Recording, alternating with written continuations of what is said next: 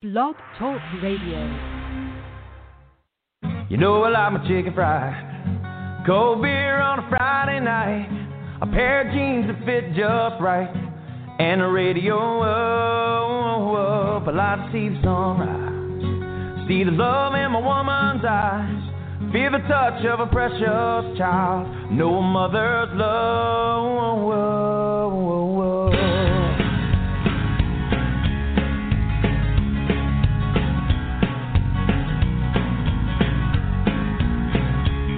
Well, I was raised up beneath the shade of a Georgia pine, and that's home, you know, with sweet tea, pecan pie, and homemade wine, where the peaches grow. And my house, it's not much to talk about,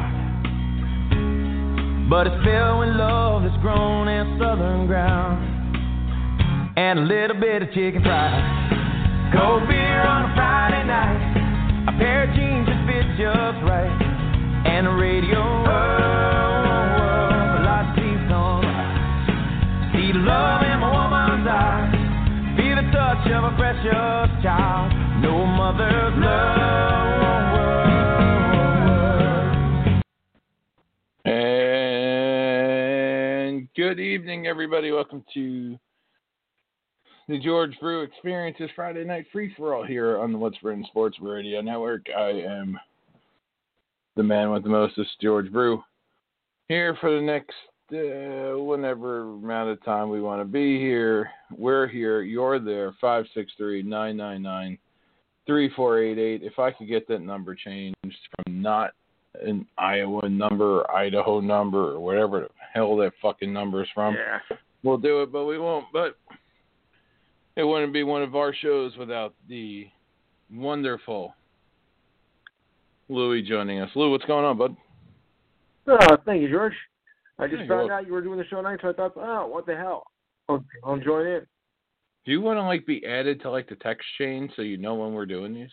I could just do that for you, make life easier on you. Oh, okay. If you can do that. All right.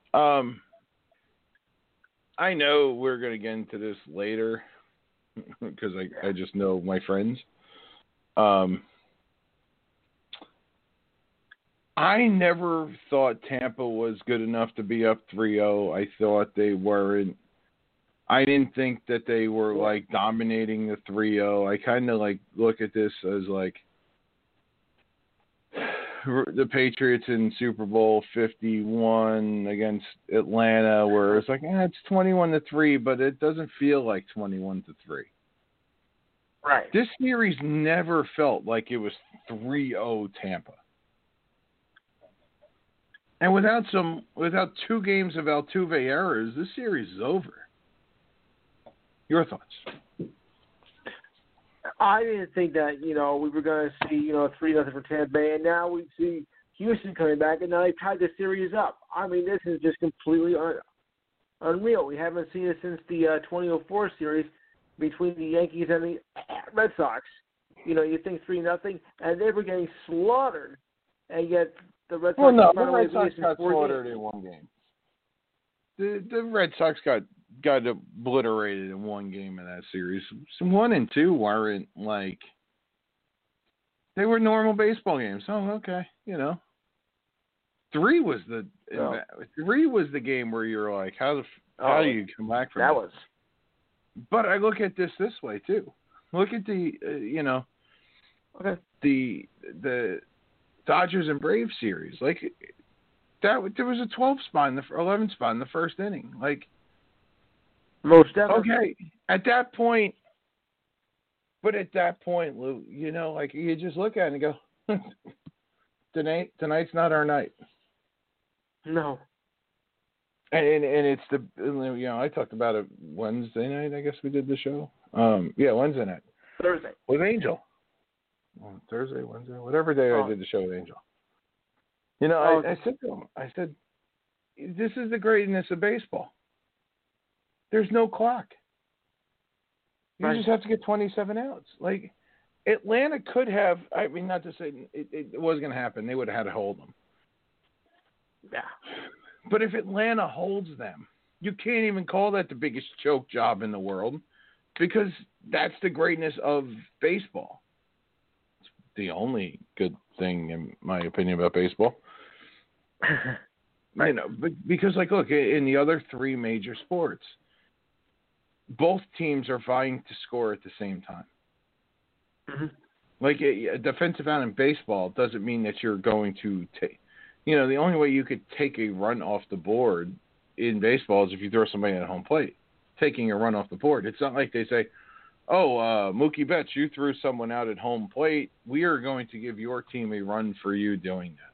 Would be awesome, but they won't do it. Yeah. So, like, and that's the thing with baseball, and it's this thing with this Tampa-Houston series, is that Tampa and the Yankees matched up well. That was going to be a crapshoot as to who won that series. Neither team pitched.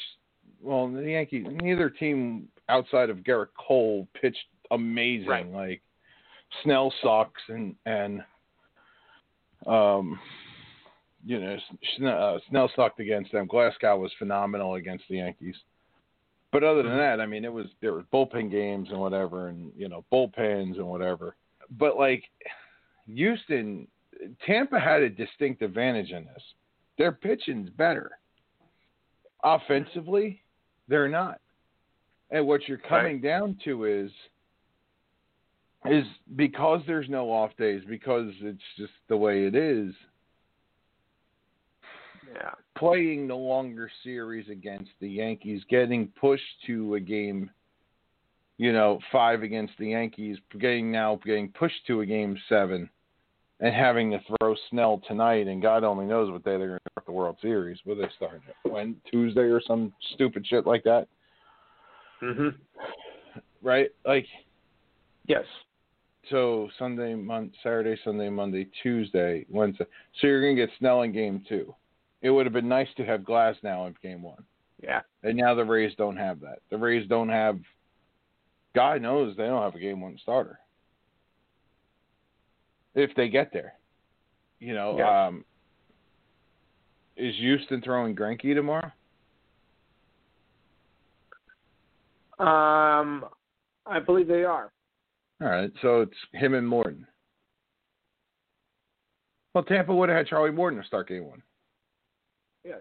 But still, when you look at this whole thing, it's like you kind of shot yourselves in the foot because you're home run or nothing, and Mickey Mantle and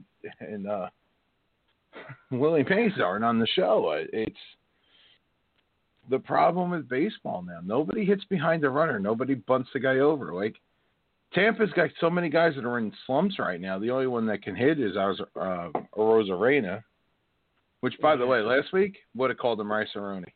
Today, you know his name. And he's earned that right. He's earned that because he's played that well. But Tampa's biggest problem is that they're too analytical. You have too many guys that aren't hitting. They're playing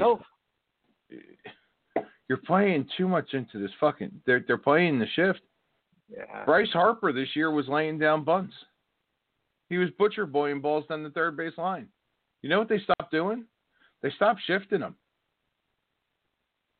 And then he forgot he was doing it because he had to carry the team and was trying to hit a home run every pitch. They got 1 point this year. Bryce Harper was in like 370. Why? Because he was bunting down the third base line. Baseball is getting destroyed by these guys swinging for the fences. Oh, yeah. And it's the Kevin Long effect. Kevin Long destroyed baseball. The Rays reinvented it.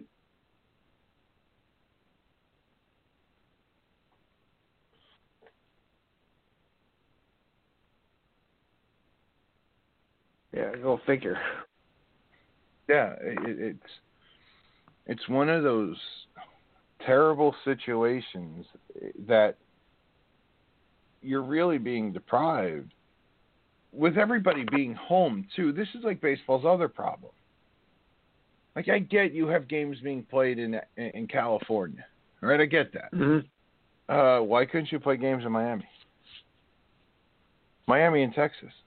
Play these games earlier. Oh, we care about the West Coast. The West Coast doesn't care. Start the game tonight at 8. Okay. LA is still horny for screaming, chanting Kobe, Kobe, Kobe down the friggin' block. I will talk about that later, though, with the whole LeBron thing here. That's at play. And how if you are white,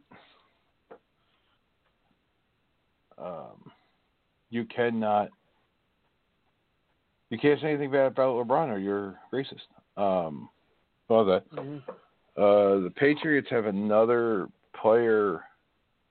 What if there's a whole thing with the Patriots thing, though. We heard for months, right? Dr. Fauci's on the TV. You know, I'm doing shots of vodka. Yeah. It's a 2-week incubation period. What a shock. The Patriots' backup center who had caught it 2 weeks after Cam Newton was diagnosed. Mm-hmm. But we all forget that. Yes.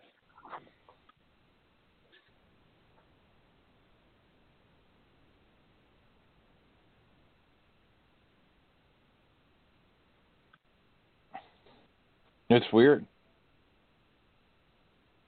It is weird. It's weird how, so the Titans had their outbreak in about the same amount of time. Right? It was over, 10 days? Right? That's when their outbreak was. Right. Okay, now the Patriots are at 2 weeks, which means that if you take Gilly Lock and Cam Newton went out for dinner together, blah, blah, blah, blah, blah. Mm-hmm. The timeline doesn't match up. Because no, it doesn't. It's not like Cam Newton gave it to Gilly Lock. Gilly Lock didn't give it to Cam. They both had it from somewhere else. And whatever. I mean, I don't think there's a 48-hour gestation period. I've not heard that. But the NFL shell game that they are playing right now with the schedule is utterly stupid. It's going to now backfire on them. Or they're just going to tell teams, suck it up, you're playing. And then they're going to look terrible. The president will then come out and say, they don't care about their players. They're going to make them play with this. They don't care. And it's just going to be an absolute shit show. This whole thing has become a shit show. The whole coronavirus thing's a shit show. That's true. And it's not even the way that it was handled. I've been saying this, Louis. I've been saying this since April, May. Yes. You know, I know that you, especially when I've been on the show. I kind of look at it this way as the AIDS virus. Back in the 80s. Oh yeah. You were told, whether it was speculative or whatever, or word of mouth or whatever, but if you sat on a toilet bowl of after a person that had HIV or the AIDS virus, that you could catch it, because nobody knew anything. Nobody knew how it was spread. Nobody knew how you can contract it. It was it's kids today. Welcome to the coronavirus. Yes. The only thing that they knew was that HIV and AIDS was sexually transmitted. Right. That's all they knew. And it was the gay men's disease. Remember that? That was the original name of it. Yes. You don't believe that, you fucking Generation Yers. Us millennials remember the AIDS virus as the gay men's disease. Because the only people that were getting it were gay men at one point. Right. And it didn't help that Freddie Mercury had it and died from it, with the stigma of it being the gay men's virus. And then when people said, oh shit, Magic Johnson has it. Oh fuck. Here's a guy who's straight, and he has it. Yeah. Oh shit. All right, now let's start pumping fucking billions of dollars into finding what the fuck is up here. That was like 91. And they still didn't give a shit until like the mid-90s. Arthur Ashe passed away, and they're like, fuck him. He got his from a transfusion. Oh, okay. Oh, shit, you can do it that way, too? Holy fuck. Well, you can get coronavirus because it stays on countertops for 3 days. Fuck, really? You can get coronavirus because you need a ton of toilet paper. What? Huh? All right, like, and you're stocking up on all this shit, and it's like, what the fuck? You're gonna go to the supermarket and have to like Lysol the piss out of everything as it comes into your house because I don't know, somebody could have coughed on that shit or something. Right. Again, this is the problem with this whole thing is that there's so much disinformation. Statistics are now coming out that a majority of the people that contracted the coronavirus in July were mask wearers. Wore their mask when they were in public. Wore their mask when everything. Wore their mask when they were showering. Wore their mask when they were in the pool. Wore their mask when they were fornicating. And then it wasn't even like a small majority. It was like 2/3 of the people that got it were wearing masks all the fucking time. So, okay, now what? Well, those people probably weren't washing their hands and touching their eyes and on and off sunglasses and doing whatever the fuck else. That's why we can't have nice things. All right, Louie, I've done enough of a rant for the first 15 minutes. Go ahead. What do you got? Yeah. Well, right now we're catching the baseball playoffs. And like I said, who would have thought that a 3-0 lead would be about to evaporate? I mean, first, But it's 2020. Tampa Bay. Pardon me? It's 2020. In any year, I think this is a good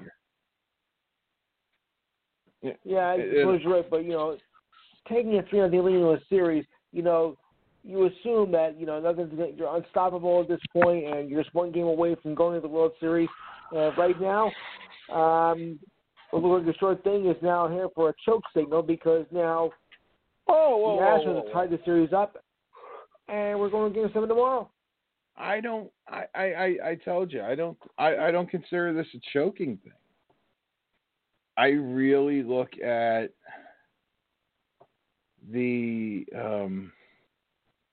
Rays is like, it's just what I said before. I don't think the Rays were ever, I don't think I would ever look at them as being up.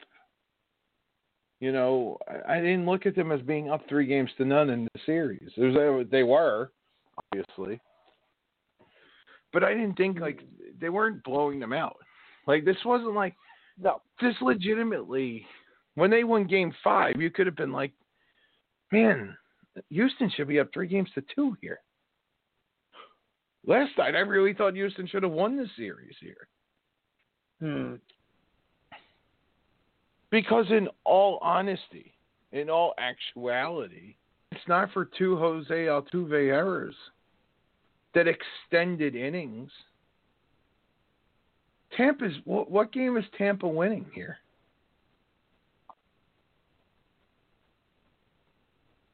Go through the whole series.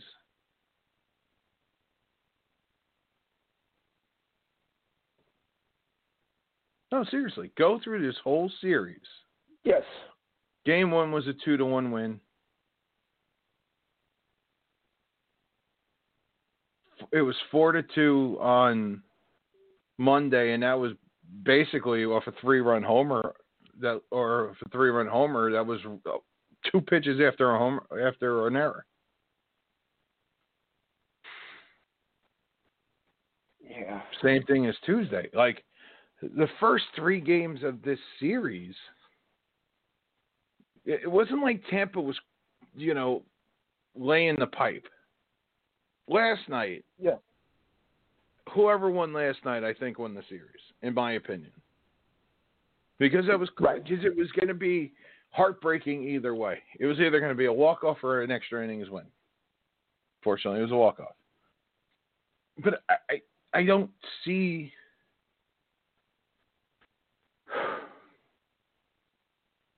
Like the 04 Red Sox, the 04 Red Sox were never out of that series. It's so much easier. I'm telling you, as a guy who played and I've spoken to professional athletes, a former, college level athletes, I know. Easier thing to get. See, fans don't understand this. See, this is where I draw the line on fans. Okay? The line for fans gets drawn here. One, if you would rather have $5 million in a championship or $10 million in the bank is one of the lines. The bigger line for me is, what do you get over faster? What stings longer? For fans, it's the blowout. Yeah. For fans, it's the one-run game. Like it's the walk-off. Fans can't. It's every loss. Fans live and die on every loss. Players don't. Players say, "Fuck, we'll get them tomorrow." It's real easy to give up a 12 spot in the first inning and go, "Fuck, it's not our night." Yeah, obviously. For players, fuck it, it's not our night. Keep it moving. Oh, you see how they're acting. The worst thing to do in sports is to win big, is to walk off late, is to score late, because you carry that high, and the other team forgets about it a second again in the locker room. Yeah. Why do you think they never go into the loser's locker room after a final game in a championship? Yeah, I think you should do it. What do you think all those guys are doing? Sitting there with their fucking heads down, fucking crying their eyes out with Gatorade towels over their heads? If you really think that's what goes on, I got a oceanfront property in Arizona to sell you. It's not what's going on in there. Oh, can I see it? They're celebrating just as much. Yeah. Because it's the end of the season. And if they're especially if they're at home. If you lose at home, if you were a fan that said, I'm going to wait for autographs, I want to pump guys up when they lose, you ain't going to see those guys. Because they're going to outlast you, because they don't want you to see that they're not crying their eyes out. Yeah. The waterworks work when they're talking to the media. And you always see this. The post-championship thing ends about 10 minutes after the game. Because guys who have been there, and you hear McAfee talk about this all the time when he talks about that 2009 Colts team he was on that chose to lose to the Jets and then lost in the Super Bowl to Drew Brees and his kid. Yes. He always says he walks into the locker room and it was so sad and somber, and he's like, guys, we'll be back here next year. That's because all those guys. That's because all those guys that were sitting there sad and upset knew they were going to have to talk to the media. Once the media availability is over, turns like a light bulb. Bye. Yeah. If you've ever seen the movie Fever Pitch, there's a scene there where Jimmy Fallon's crying his eyes out that the Red Sox lost 19-8. And there's Tech and Damon. He's going, how can they eat?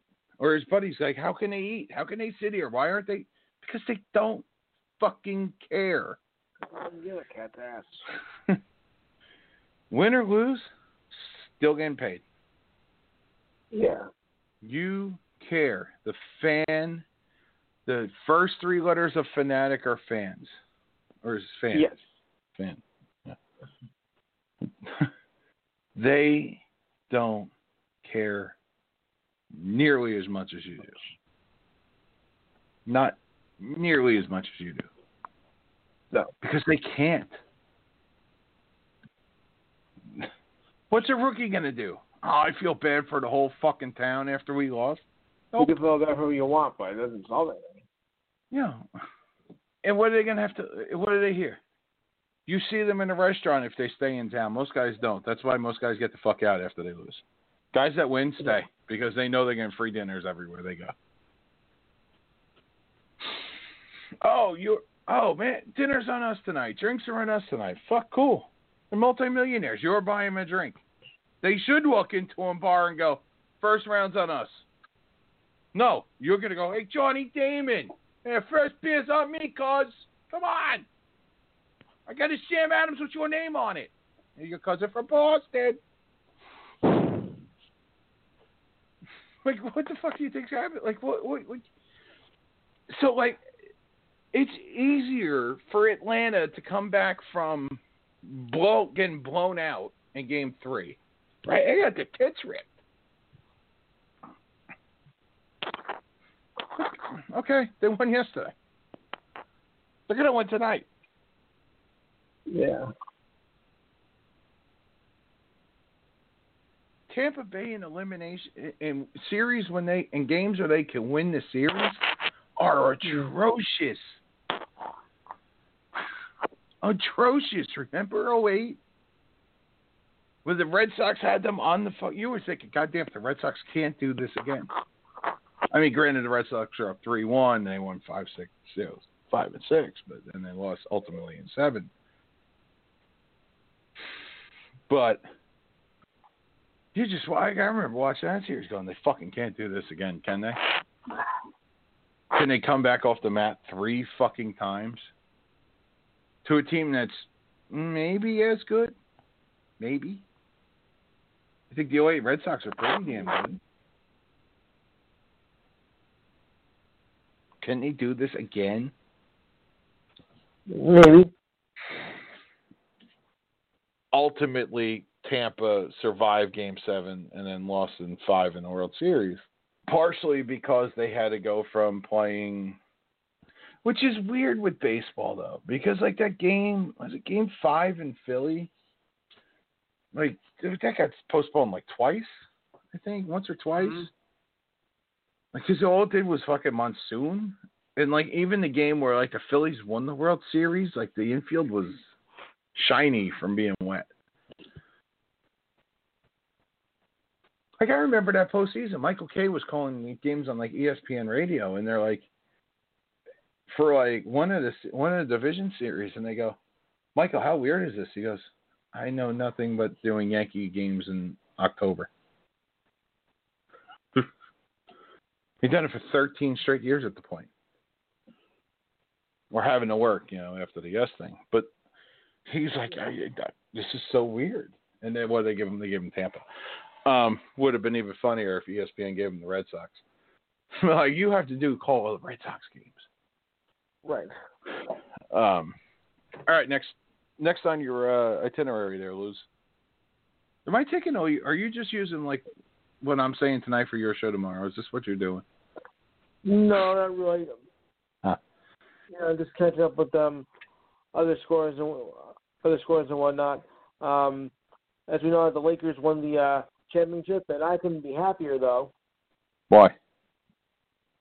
Well, I am a longtime Lakers fan, and, considering what they went through, first with Kobe's death and whatnot, and then with the pandemic, and, I mean, you couldn't have scripted this better from a Hollywood movie that the Lakers, won the championship.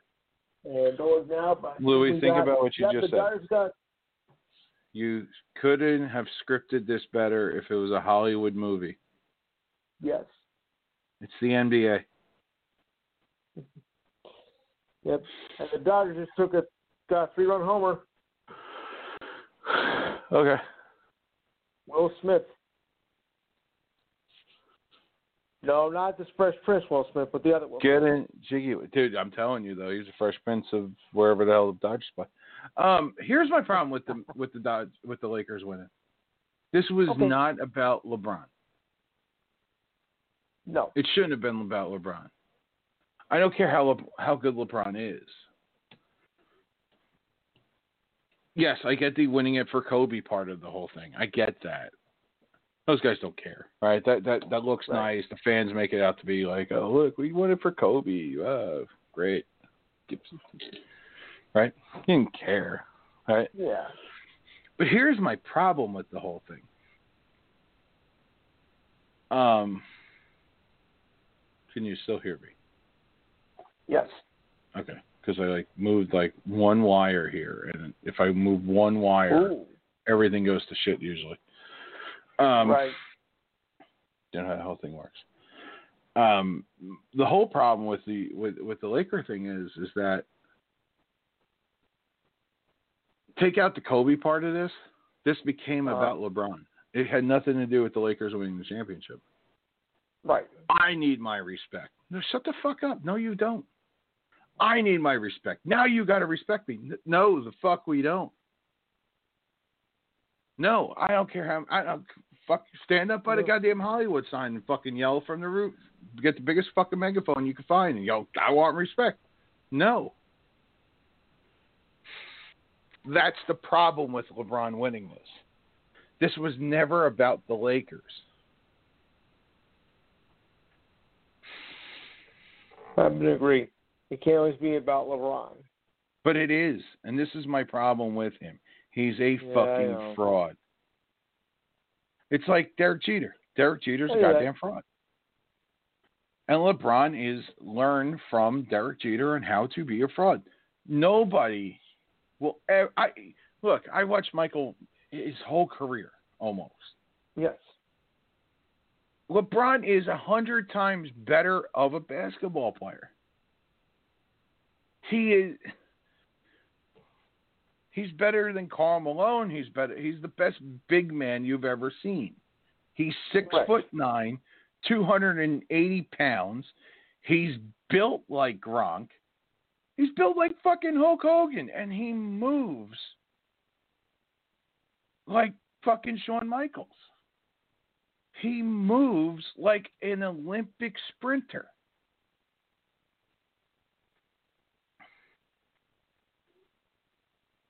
Like a jackrabbit. Yeah. The guy moves better than anybody. And I'll never take that away from him. He is the best physical specimen to ever play the game. Best physical specimen to ever play the game. Right. Without a doubt. Out of doubt. No, you can't touch him. What he is, and why he'll never be better than Michael. Never. Because as a player, he's better than Michael. Michael wasn't as fast. Michael could jump as high as anybody, but the 3 inches is still 3 inches. Michael was in great shape. He wasn't in LeBron shape. LeBron's doing this 18 years into his career, where he played 82 games a year for the first 4 years of it, where Michael played 33 in college.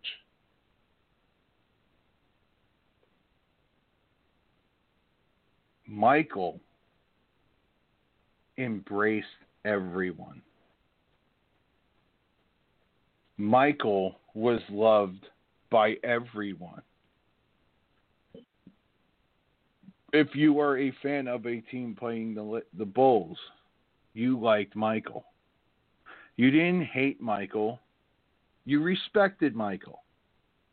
Right. You didn't show indifference to Michael. That's why he's your airness.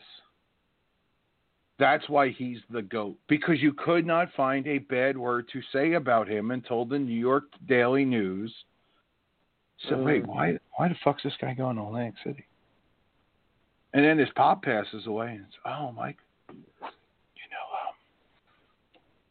Michael keeps going to Atlantic City, and he's a big-time gambler. So, yeah, it was probably a mob hit because Michael owes people money, and That's why his dad died. That's when the whisper started. Yes. His dad died because he was alone on the side of the road at night in a very nice car. And crime like that are crimes of opportunity. Shit, that's a really nice car. Yeah. Fuck, I want it. Right? That was the 90s. That was a generation that was too influenced. Not that I'm saying like gangster rap told them to do it, but they were influenced by it. Right. Oh man, that's a really nice fucking car. I want it. All right, plop plop plop. What do we got to do now? Yeah. Oh What do you do? shit! Oh shit! This is Michael Jordan's dad. We're fucked. Those guys are fucked. Those kids were in solitary confinement because once you found out, who'd you kill? Oh, some old man on the side of the street. Oh yeah, where'd you steal from? Oh, a fucking car and goddamn license plates at MJ23. How dumb can you be? Obviously, real fucking dumb. He killed Michael Jordan's dad. But this is where Michael and LeBron, this is where it stops. You wanted to hang out with Michael. You could play golf. You could hang out on a golf course with Michael. You could smoke cigars with Michael. You could fucking play catch with Michael. You could fucking drink a beer with Michael. Michael was one of the guys. Kobe is one of the guys. You can sit there and think like, man, it'd be really cool to hang out with Kobe Bryant. I would love to hang out with Kobe. Yeah, fuck guys taking Brandy to his fucking prom and fuck, man. We can hang out with Kobe. You really want to hang out with LeBron? The guy's a fucking clown. All right. 615-68. You're on the air. Hey, how's it going? Good. How are you? I'm good. You guys talking about LeBron? Well, isn't everybody talking about LeBron? Down the Cowboys make it obligatory. Yeah, exactly. Well, LeBron's pretty good, not that great. Used to be a big fan of Michael Jordan. Started watching LeBron after Michael Jordan, and since then I've been a huge LeBron fan. And yeah, it's really been going great. LeBron, he started off, I thought, pretty good on the Cavs, and he got transferred, went to the Heat, and now he's at the Lakers. You there? Yeah. Yes, now he's at the Lakers, won that championship. I think that's really good. I mean, won a championship with the Heat, won a championship with the Cavs. Michael Jordan won championships as well. He won championships with the Bulls. Won championships with the Bulls. Played baseball for 2 years. Won championships with the Bulls. So, in your opinion, why is LeBron better than Mike? Well, I mean, LeBron won championships. Michael Jordan won championships. Yeah. Michael Jordan won championships. Yeah, Mike's undefeated. So if we're talking strictly on championships, then they're both. Well, no. Nobody's talking strictly on championships. I think that's like the wrong thing to bring up because don't forget, Michael also won one in college. Yeah, he was a 1-1, but he won one in college. LeBron, who had the better teams? Well, why don't we just go through the list of the teams that they both played? No, we don't have to. Yeah. I'm going to tell you right now, it was Michael. Well, Michael had the better team. Michael Jordan played for the Bulls, right? We're talking Michael Jordan. Yeah, but Michael had a better team around him where they actually had guys that fit roles. He didn't have to have 75 superstars on the fucking team. He didn't have to leave the Bulls to go, damn it, I want all the money I can. Are we talking about Michael Jordan? No, we're talking about LeBron. LeBron has to have all the money. Why are we talking about LeBron? We should be talking about Jordan. Yeah. Talking about LeBron. You just said that LeBron's better than Michael. Yeah. And I just told you he's not. And What I do was you giving say? you the reasons No. why. What kind of show is this? Talking about Michael Jordan and LeBron? Why don't we talk about, I don't know. Why don't we talk about go have fun in your basement? 5:04, you're on the free Friday night free for all. Hey, what was up with that last guy? I don't know. Just, His mommy forgot to wipe his ass. Yeah. I mean, what were you guys talking about before the whole LeBron bit and all that? It's just what it is, man. I mean, are you watching the U of H BYU game on TV right now? No. I Should know I be? am. I mean, it's a hell of a game. 2014 right now. Kickoff, second half. BYU's got the ball. That young gun's playing the ball, man. Real college football doesn't start till next week, I thought. With what? The Big Ten showing up. Big The Ten, Pac-12. Pac-12. The Pac-12 is not real college football. It's SEC or nothing now. Come on. Well, that's because, I All right, don't know. let's get off the talk of college football. That's irrelevant right Well, now. I mean, the Let's number one get back the on best LeBron. college football team in the wanna- country. Who's What's up? the best college football team in the country? Clemson. The- Clemson's going to beat Bama. Clemson's the Simple. best team, and they're But- not in the SEC. Okay. Let's talk about that LeBron conversation that we just had though. Okay. That was a little ridiculous. So LeBron, you're saying Mike had a better team overall? Team. Overall, You're saying better Mike had a team. better team, so he had more championships. So what your argument is basically LeBron didn't have a good team, the last team that he just played on with No, AD. But those Or that's a what was team of that? no. That's a team of individuals. Okay, fair enough. So the sum, the parts are better than the sum. Where with Mike, Scotty was good, but Scotty wasn't great. Scotty couldn't do it on his own. I mean, Steve Kerr, John Paxson. It was Mike. Michael Overall, Jordan the sum was better. Yeah, the sum was better. It was like Michael Jordan and the Bulls. It was like Frankie Valli and the Four Seasons. And the fourth. Where, I got like, something this to is bring up where when about you look at this the like, LeBron championship real quick. Just Yeah. because, I mean, we could both agree, LeBron had decent teams here and there. Last Lakers team was terrible. Now they add AD, and they got some good individuals, like you said, so now they're LeBron good. didn't care Well, either last year. Yeah, LeBron didn't I play mean, either let's talk about the playoffs this year. LeBron, I mean, didn't really step things up until the finals, really, just to get that Finals MVP. Like, what was he just? I mean, he was averaging obviously a triple double, but points wise, he was just coasting, feeding AD until the finals. Yeah, I mean, this year's a weird year to say anything about because of the bubble and everything like that. Like Right. the What clip. was the best series in the bubble playoffs for you to watch? I couldn't tell you.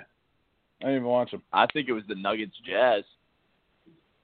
That you know what? That series to me created stars. Yeah.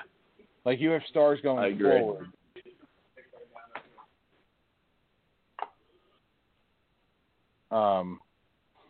That series created stars, but there's to me, and you hear the media say, "Oh, there was no home court advantage. It was harder to win this year." Yeah, because you're trying to give LeBron. The media falls all over themselves. The national media, especially, falls all over themselves. I hear a lot of people are saying it's going to be tough for LeBron to win. Well, it's real easy when there's no travel. LA to Miami in a 7-game series pre-COVID, that's one of the longest flights you can have in this country. That's not an easy flight to make. That's a long flight, especially coming back across the country. No, they're all there. They're on a 20-minute bus ride.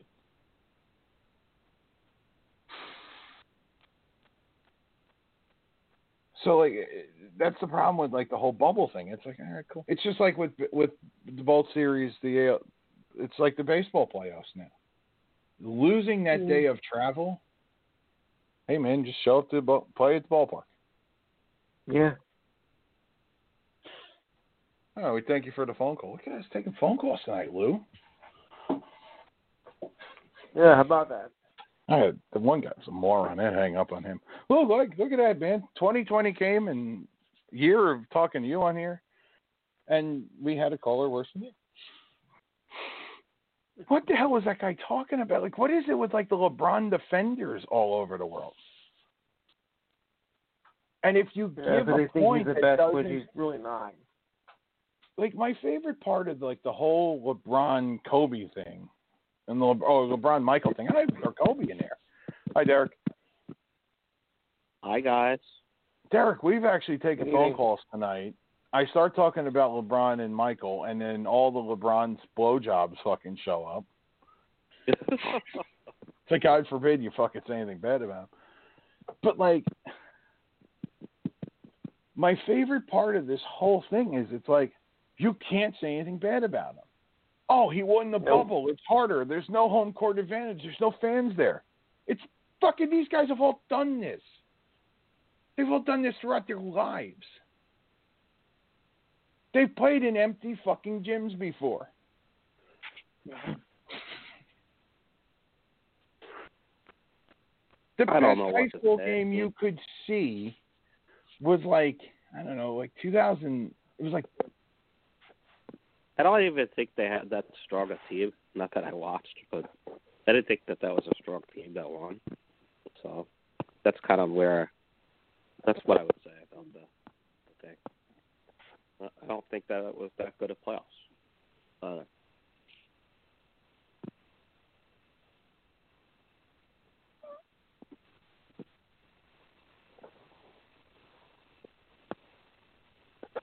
Yes?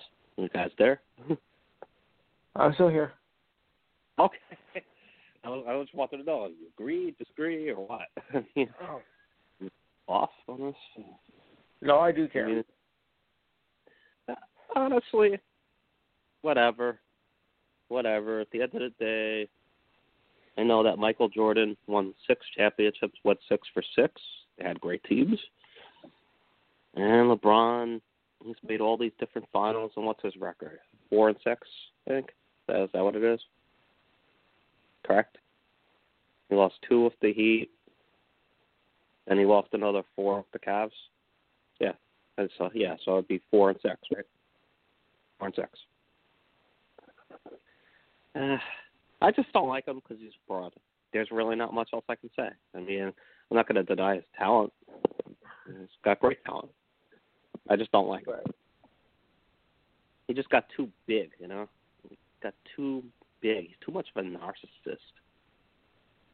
And like, even after he won, like, he's ripping, he's still complaining. I mean, what are you complaining about? You won. You dummy. I mean, come on.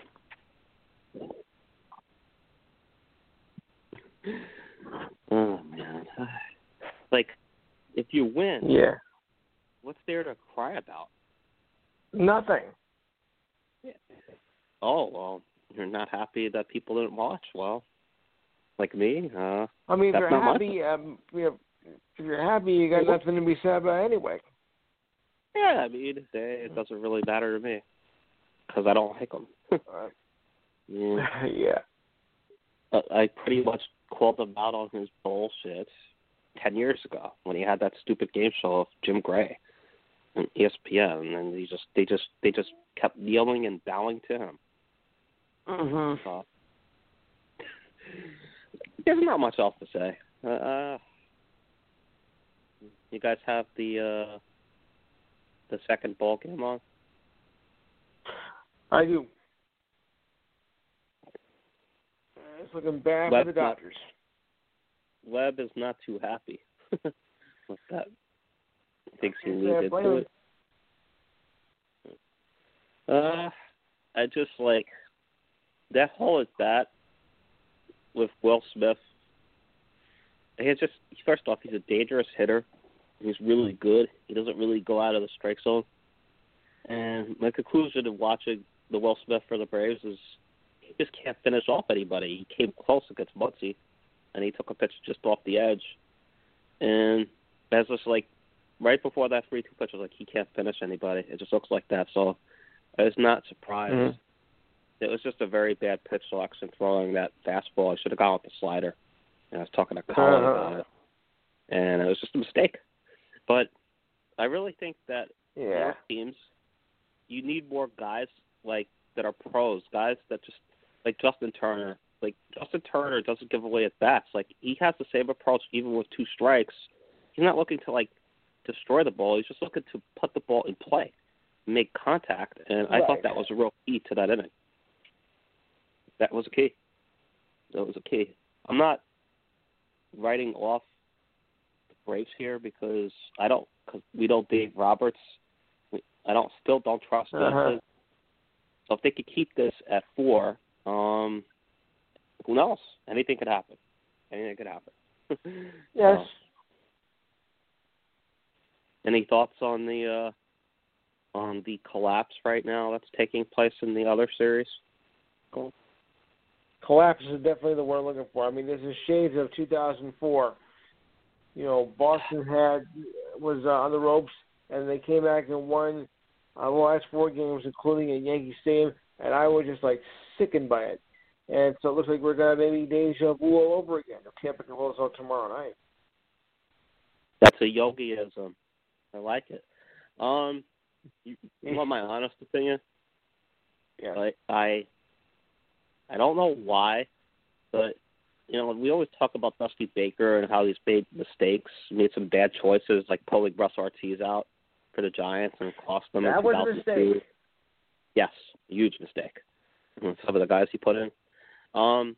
But, like, because my father is a big Giant fan, obviously, dating back to the Paul Rounds days. And he never thought he'd get to see the Giants win. I mean, they wound up winning, 3 championships? But anyway, yes, it just felt in watching, like, that game 4, when he went out to the mound to talk to Greinke, and he left him in, I was like, this is a really good decision. And my whole conclusion there is, like, he's going to strike this guy out. And he struck the guy out, and I just felt like that was a turning point. And I didn't feel like I felt after the Yankees lost Game 4, because that was an extra inning game when Ortiz beat us. But I remember taking a phone call from Brian, and we both agreed that the Yankees were in trouble. That they were in trouble after they lost Game 4. Right. Like, that they had to win Game 5. And, like, I don't know why, but, like, the next day or yesterday that I woke up, I just had, like, this bad feeling. Like, you know, you lose a game like that. They were so close to it. It was just like, yeah, but Derek, here's the other thing, though, with that, though. For some reason, my fucking microphone stopped working. That's why you couldn't hear me. But, like, the thing is, it's like Game 5 with the Yankees, though. They should have fucking won the game. They should have won the game. Yeah. Like, they should have won that game.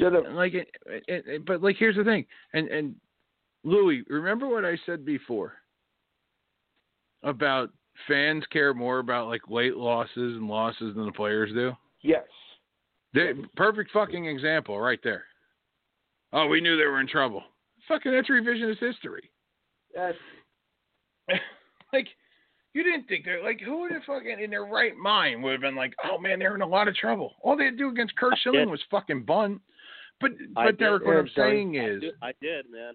I did. But Derek, I knew that got back to Yankee Stadium, they were going to lose because there was not going to be any days off because of the rain out, and I just knew that. But who can put rain out to affect both teams? And the Yankees are going home to sleep in their bed. They're not going to a hotel. So, like, that's doesn't matter. Sometimes no. you just get a feel. Sometimes you just get a feeling, no, just like I understand. Derek, I understand that Dad's Braves were going to be in trouble, and they lost another game last night in the same fashion. I don't know. It's just very eerily similar. It's like all like the But breaks. see, but here's the thing with the Rays, though, and I said this before. When you look at the first 3 games of this series that the Rays won, it wasn't like you could go, oh, man, fucking Houston had no chance. No, They won because Houston gave them 2 games. Altuve gave them 2 games. It just happened like, you know, and it wasn't even like in game 2 he had 2 errors. They let the 4 goals, the 4 runs. It's like a turnover in football. You know, it's like, oh, Brian Hoyer threw an interception or Brian Hoyer fumbled. They're points off turnovers. Well, runs off errors. Yes, is a big thing. The good teams do. The good teams will take advantage if you give them that. You know, the Yankees were great at that. They were the masters at taking advantage when a team like made a mistake. Those teams. Yeah. Those teams did because those teams played baseball. They did. Those teams worked counts. They hit the ball behind the runner. They hit the ball to all fields. I swear to Christ, I've been saying since 2002, when does Paul O'Neill come back? When does Tino come back? When does Scott Brocious? When do you say, oh, this is what worked for us? It's like the other night. You think they would take us coming back? What's that? Well, I mean, you know, they're old now. Like, you think they would? No. I'm saying, like, why can't you find guys like that? They kind of did with, like, Brett Gardner. But you could find guys that are good baseball players. And Seager just hit another home run, and this game's over. You know. Yep. So, Seager's and again, this isn't because Atlanta's better. It's because all these fucking teams want to use bullpen games. They all want to take bullpen games. Right. Atlanta made a mistake. They went to their high leverage guys too early in this game. Well, that's the same thing thing that Tampa did tonight. This is the problem with this. Joe fucking Madden did in Game 7 against the. Joe Madden did this in Game 7 in 2016. Remember when he pulled Hendricks and then brought in Lester, and you're going, "What the fuck are you thinking?" Hendricks is fucking throwing piss missiles. This is the problem with analytics. You know, it's funny. I was doing a show Wednesday night with Angel, and he brought up something that Steinbrenner said. And Steinbrenner legitimately said, well, this is the way baseball's going. My whole thing to that was, Lou, you missed this part, was if every single guy in the world lined up to jump off a bridge and you're the one that goes, nah, fuck it, you're getting quality pussy. Right.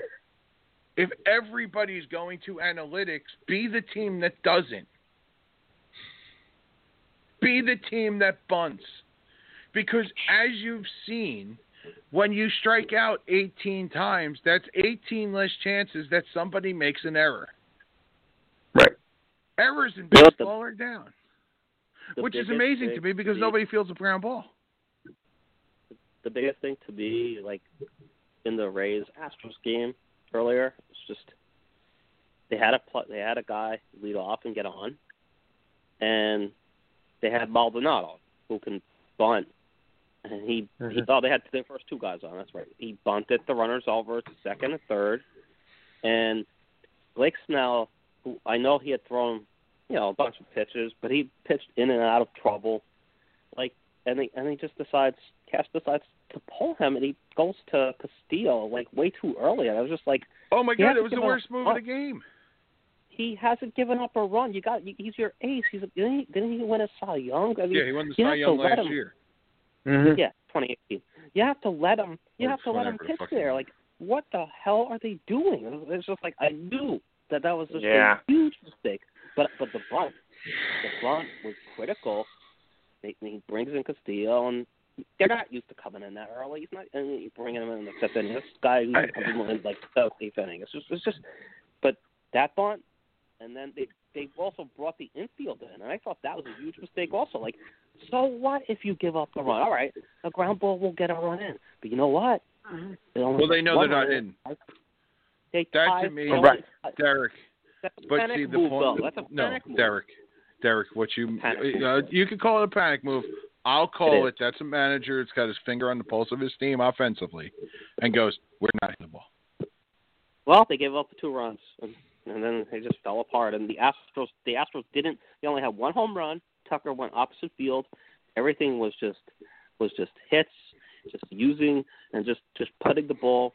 Yeah, and I'm shocked all you fucking pink-hat Yankee fans aren't going, I wonder where the garbage cans are. There's no garbage cans. These fans are a bunch of frauds. Like, just shut up. Yankee fans are the biggest bunch of frauds you've ever seen. All they do is complain and piss and moan about everybody else cheats. Everybody else cheats. Everybody else cheats. This date cheat. This team cheats. Okay, give back your World Series shit from when you had steroid guys. Fuck you, no. A lot of teams cheat. The Diamondbacks cheated in 2001. Everybody knows it. Who cares? Doesn't matter.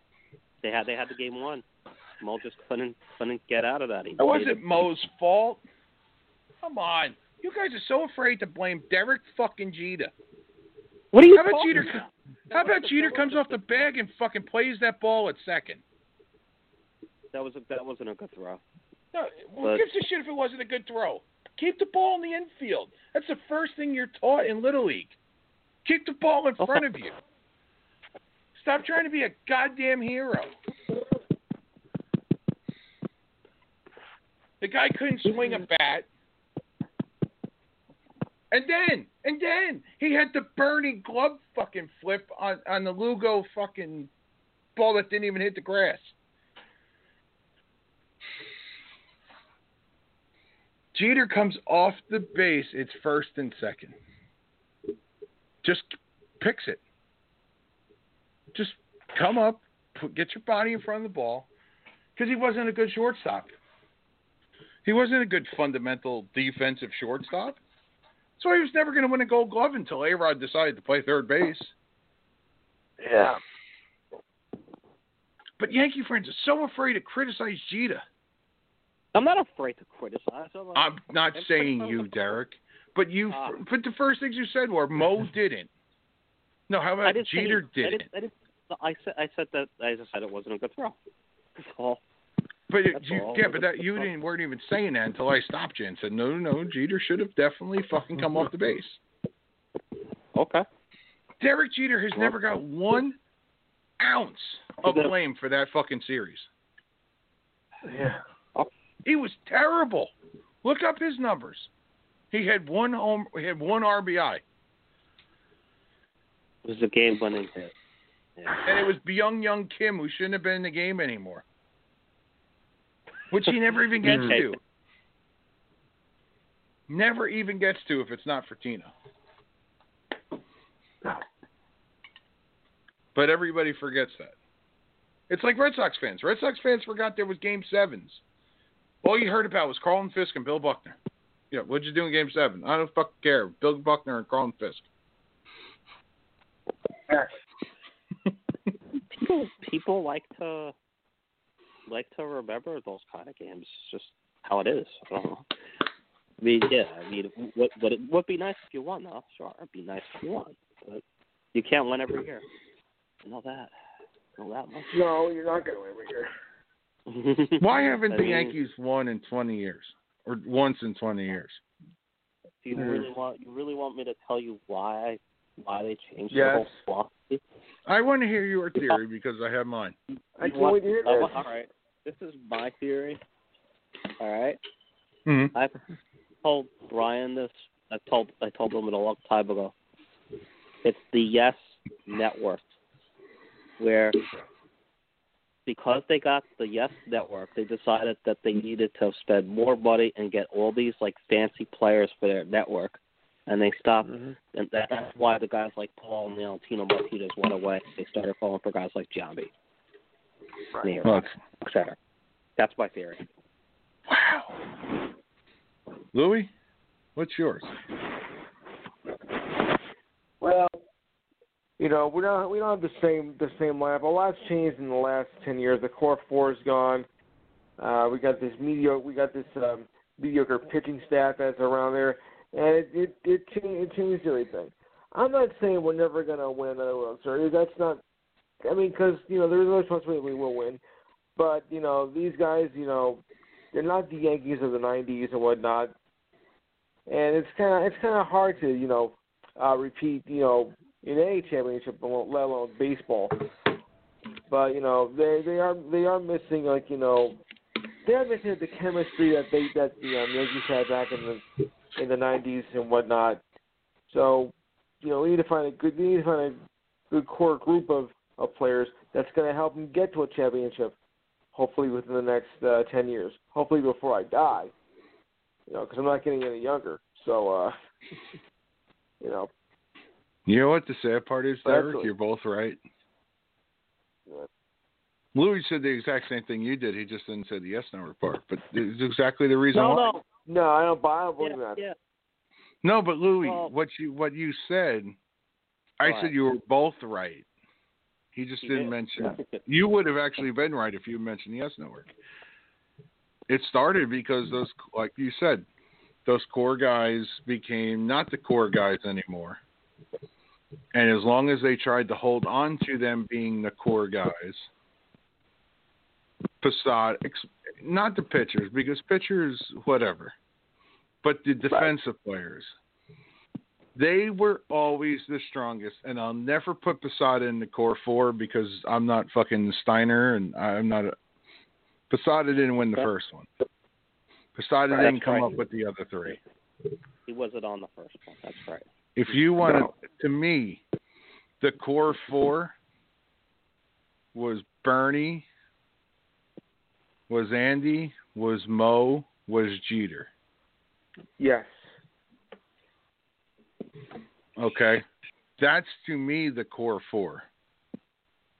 Especially Bernie. Because how can you not put Bernie in that?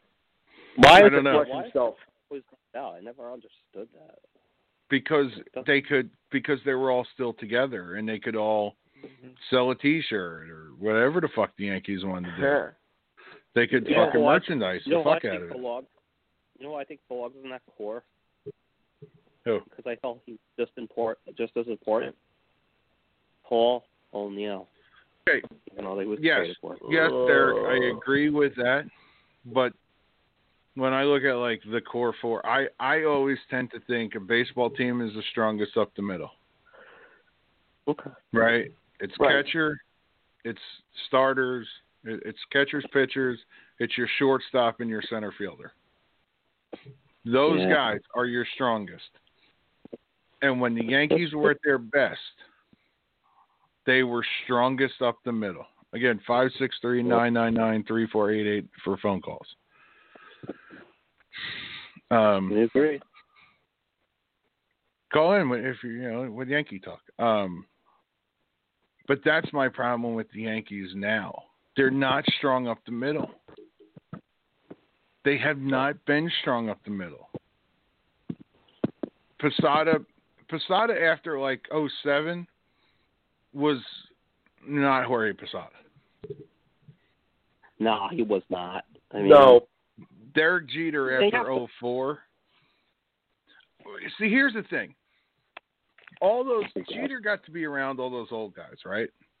Don Mattingly, Tino, Rock, Straw, Brocious, Boggs, Charlie Hayes, Paul O'Neill. What's going on? Joe Girardi. Was Derek Jeter the leader of those 96 to 2001 Yankees? No, he wasn't the leader until fucking Stein. Not really. He really wasn't, because those teams didn't need a leader. They didn't need. They all stood on the top step of the dugout and ran themselves out. It wasn't until more like committee, maybe. No, they were a professional team. They showed David Cone. I tell you right now, I think David Cone was the leader of those teams. I think David Cone's the Hall of Famer, even though he didn't have his long career. But I do. I think he's better than some of the pitchers that are in the Hall. I think he's better than Mussina, but Angel's not here to defend Mussina. I've had that conversation with my father a lot. Cone's problem was his career wasn't long enough. Yeah. That's Cone's problem. Cone's biggest problem was that his career just wasn't long enough. Yeah. But in saying that, I tend to I look at it this way. Have the Yankees been strong up the middle since 2002? No. Because Bernie, towards the end of his career, and the one year they won, they were strong up the middle. They had Johnny Damon. They had good starting pitching. They had Johnny Damon. They had, think about it, that year they had they had three center fielders in the outfield. They did. Yeah. You had Gardy, you had Damon, and you had Melky. Huh. And Melky and was you had, good outfielder. For Melky to be your fourth outfielder, that's pretty good. That's a lot. He got a lot of big hits for them that year. They did. Yeah. Captain Clutch, not so much. Derek Jeter had one walk-off hit in the last 10 years of his career. I still believe Captain Clutch could have won the MVP. I think it was 99. It might have been the 99 year that he lost. Yeah. I thought he could. But, not everybody wants MVP. Well, the problem with those 90s Yankees teams is that everybody was an MVP. Well, yeah, they're all getting votes, So it's very, remember Tito had that year, 97? 97, still couldn't win it. Mm-hmm. Yeah, what do you get, 44 home runs? Yeah, 44, drove in $140, was one of the main reasons they made the playoffs. Yeah. But yet, came in second. And then Tino had the best fielding percentage in the American League among first basemen.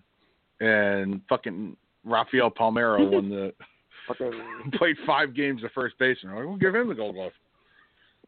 It was at that moment that I stopped buying Rawlings Gold Gloves because I was like, this is bullshit. Oh, God. This whole fucking award is bullshit. It's not. Should be. Swisher had big hits that year. That team fed off each other. That was a circular lineup. It didn't matter who hit first, who hit ninth. That team, I think, Gardy hit most of the year. Yeah. Mm-hmm. Gardy plays a hell of a defense. Does play great defense, though. Yeah, that is true. Yeah. I mean, Tex had one fucking big hit in the playoffs. Mm-hmm. I'll tell you right now, Tex may have been the worst contract the Yankees had signed. Oh, that was if you go over the big Yankee deals from in the Yes Network era. Giambi wasn't a terrible deal. A-Rods wasn't a terrible deal.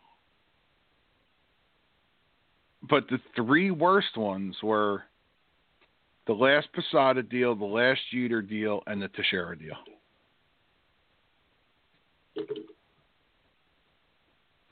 And of course, Kei Igawa. Yes, because the Steinbrenner wanted a... that was their answer to Daisuke Matsuzaka. I remember the whole thing. Yeah. We talked about it. My brother cited the fact that he wore those shades, those shades, whatever you want to call it. It was like the Charlie Sheen, like the Yankees, the Japanese Charlton. The dimension of sight, of sound, but of no mind. There's a rubber room up ahead. You're entering the Jerome Zone. From one rubber room to the other. Oh, wait just a second. It would help if I click him on. I do not like that pitcher who pitched the first game. I see that guy in the mound. I'm turning off the set. No, he was fine. When is Cashman going to make a move? No, he doesn't. To make another pitcher. I don't care what it takes to get the guy from Cleveland in here. He has to get a pitcher. And if they don't, they are done. Finished. Jerome, wait a second. It's like holding a press conference. He doesn't have, it's like the old days again. I think he's off the drugs. What is it? And the bottom line is, as long as his health is okay, and apparently Jerome is back in mid-season form, there's no question about it. First of all, we don't want Jerome, if you're listening right now, to overreact. There's nothing wrong with Dan, guys. And, by the way, Brian Cashman did make a move, so there. Ollendorf comes down, and here comes Kei Igawa, and good times are ahead for the New York Yankees. There's nothing wrong with their pitching staff. Okay. Okay. I think I remember when that was happening. Kei Igawa, I'm not going to do it in for Paul. It'll be fine if Kei Igawa. And that Do you was remember the year. when he would call it? He called about Mondesi. Oh my God. Yeah. Oh my God. And then when he got thrown off of the fan, and then it's so funny. Like they're like, "Oh, Jerome's okay." No, Jerome was kicked off the fan, and then he got kicked off of ESPN radio. Guy was like Ira from Staten Island, the Jet fan. But like the funniest part is, it's like Brian Cashman at this point has to just look at it and go, "I'm stealing money." Yeah. Derek, what are you doing? Shall we? I'm not doing anything. Like Cashman legitimately is stealing money at this point because really Yeah. it's hard to put this team together. Everything, and I love Brian. Brian's one of the nicest people I've ever met. But I think when you really start to think about it, like nobody wants to come and play for the Yankees. It's I not do that my they're own like, introduction. I'll do it for you. Ladies and gentlemen, the former host of No Goal Sports, a Buffalo Bills fan who's kind of salty over Tuesday night. I am? I don't know. He is the one and only. I can't stand him because he's a fucking Bills fan. I'm a Patriot fan. This just fucking happened. And he's going around telling everybody I'm a fucking Red Sox fan, which is not the truth, Brian Sanborn. Yeah, I know. We have we have a massive feud going right now, according to someone on this phone. I was going to say, I was trying to get around saying it. Derek, when did you ever think that me and Brian were feuding? And I talk spreading to all Brian this stuff around, telling other people. 3 times a week.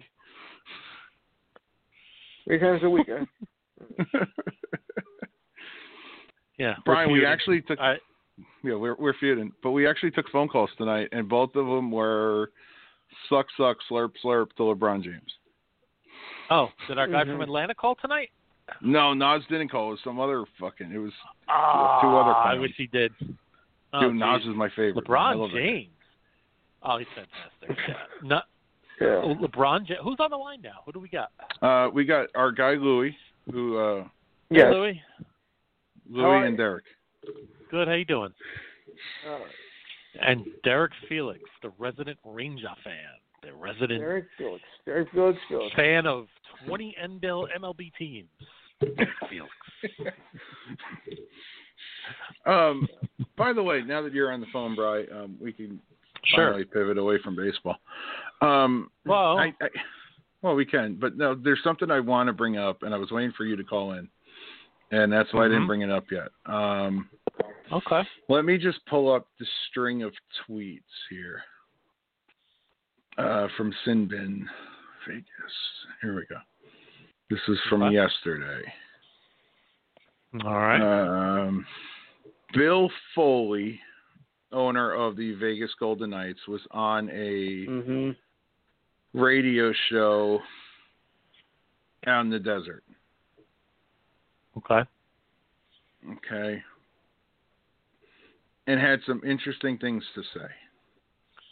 I'm just trying to get down to the tweets. Right. Yeah, I don't all right, here you go. He was on Sportsbook Radio. I think they are going to be playing in a Canadian division. I don't think they're going to be crossing the border. Who knows if we are going to play. If we aren't playing in front of fans, a lot of teams can't make it.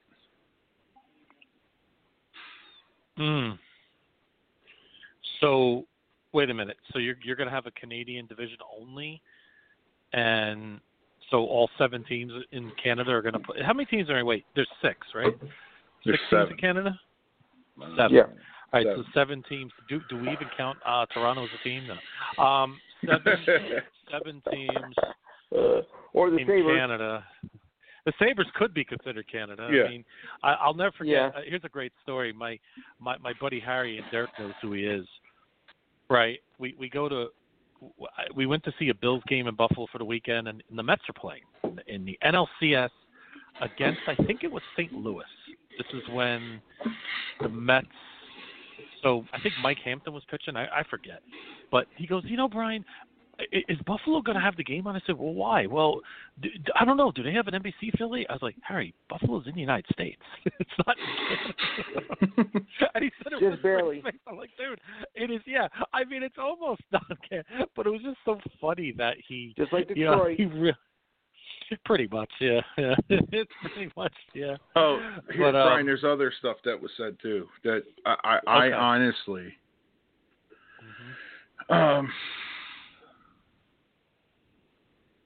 that also said, where the fuck is it?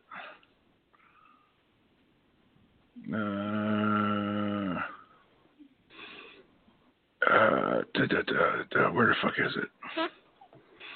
Oh, 60 games, 60 to 65 games. Okay. And the one true telling thing, and I can't, and we welcome in the host of the Madison Miller podcast, Madison Miller. Hello, guys. I'm not Good going to be evening. on for very Hello. long. I had a little hiccup at work today. I hit my head on a cabinet, so You all right? I'm not going to be on. Yeah, I'm doing okay right now, so I'm You're Am I not gonna- no dizzy spells, no problems. You're not having any vision issues or anything. Because I'm just Nope, worried I'm about if you have okay. a I concussion or just, some crazy thing. I just had ice on my head throughout the day. And wow. so I'm going to spend a half hour with you fine gentlemen while I watch the rest of the Braves game and some college football that I have money on as well. College football on a Friday night. Oh. It doesn't get much better than that, does it? You know what I'm annoyed about is I was all excited because when we did our baseball preview on this network, yours truly picked Tampa versus Atlanta in the World Series. Yeah. Before the season started, and I was like, "Oh, I got this in the bag. Tampa's up 3-0, and Atlanta's up 3-1." I'm like, Yeah. all right. You're not I the know only that I. person- You're not the only part of agreed. Yeah. Yeah. Yeah. So I thought that was, if Houston makes the World Series, I give up. It's It's just, show 2020 if they make it. yeah, it really would be. Oh, and here's the other Well, thing that Foley said. Mm-hmm. God damn it! Every time I fucking touch something, I lose it. I'm like I really do have close some to it. divisions up here if it helps you. I Yeah, have it some had, information it had nothing to do with it. Oh, this was the other thing that Foley had said. Okay. The season has to be finished by June 30th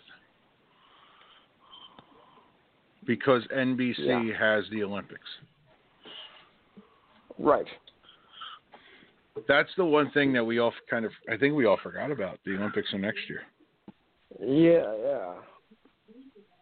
The Winter Olympics are next year? I thought it was the Summer Olympics that are next year. Summer Olympics. Oh, are yeah. in June, July. Oh, okay. That's in Tokyo, right? Tokyo, if I remember correctly. Okay.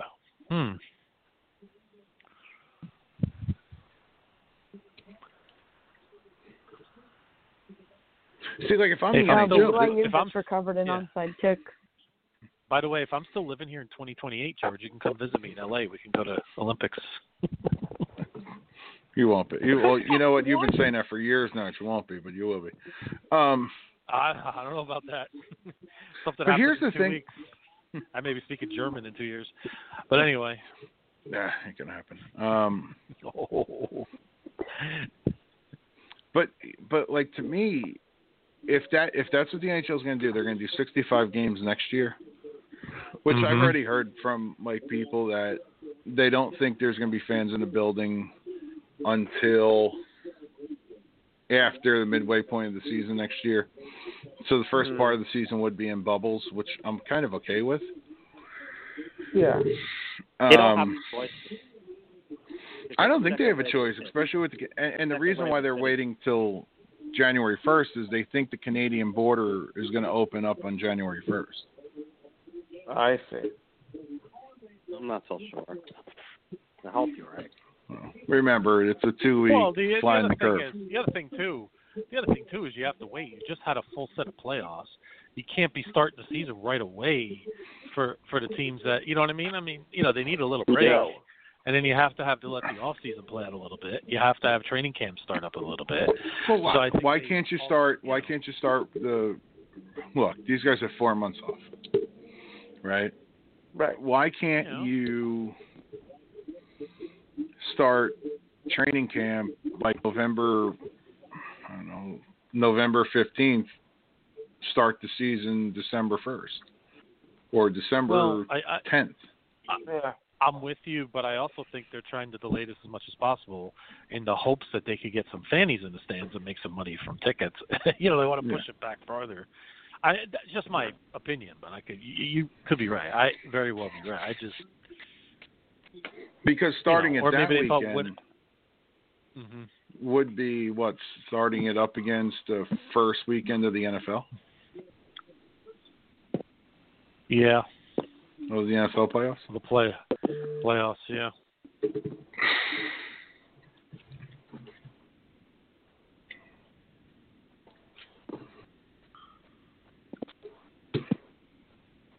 What's right on Freeman there? with the hit against the Ships. Ooh, going for 2. Oh, he's out. What game is this? You're ahead of. Oh.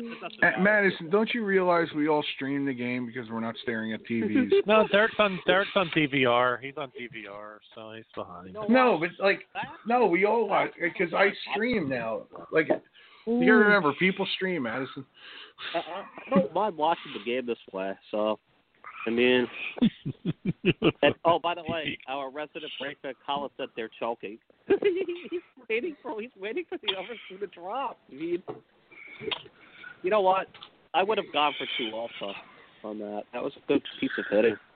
I didn't even know college football was even going on still. I said it. That was the other thing I Wait said, a Brian, second. with our first call or our second caller tonight. I said I didn't know college football started until next weekend. I know. It's so the empty. Pac-12, the Big Ten, they're the ones that start until next week. Pac-12 doesn't count.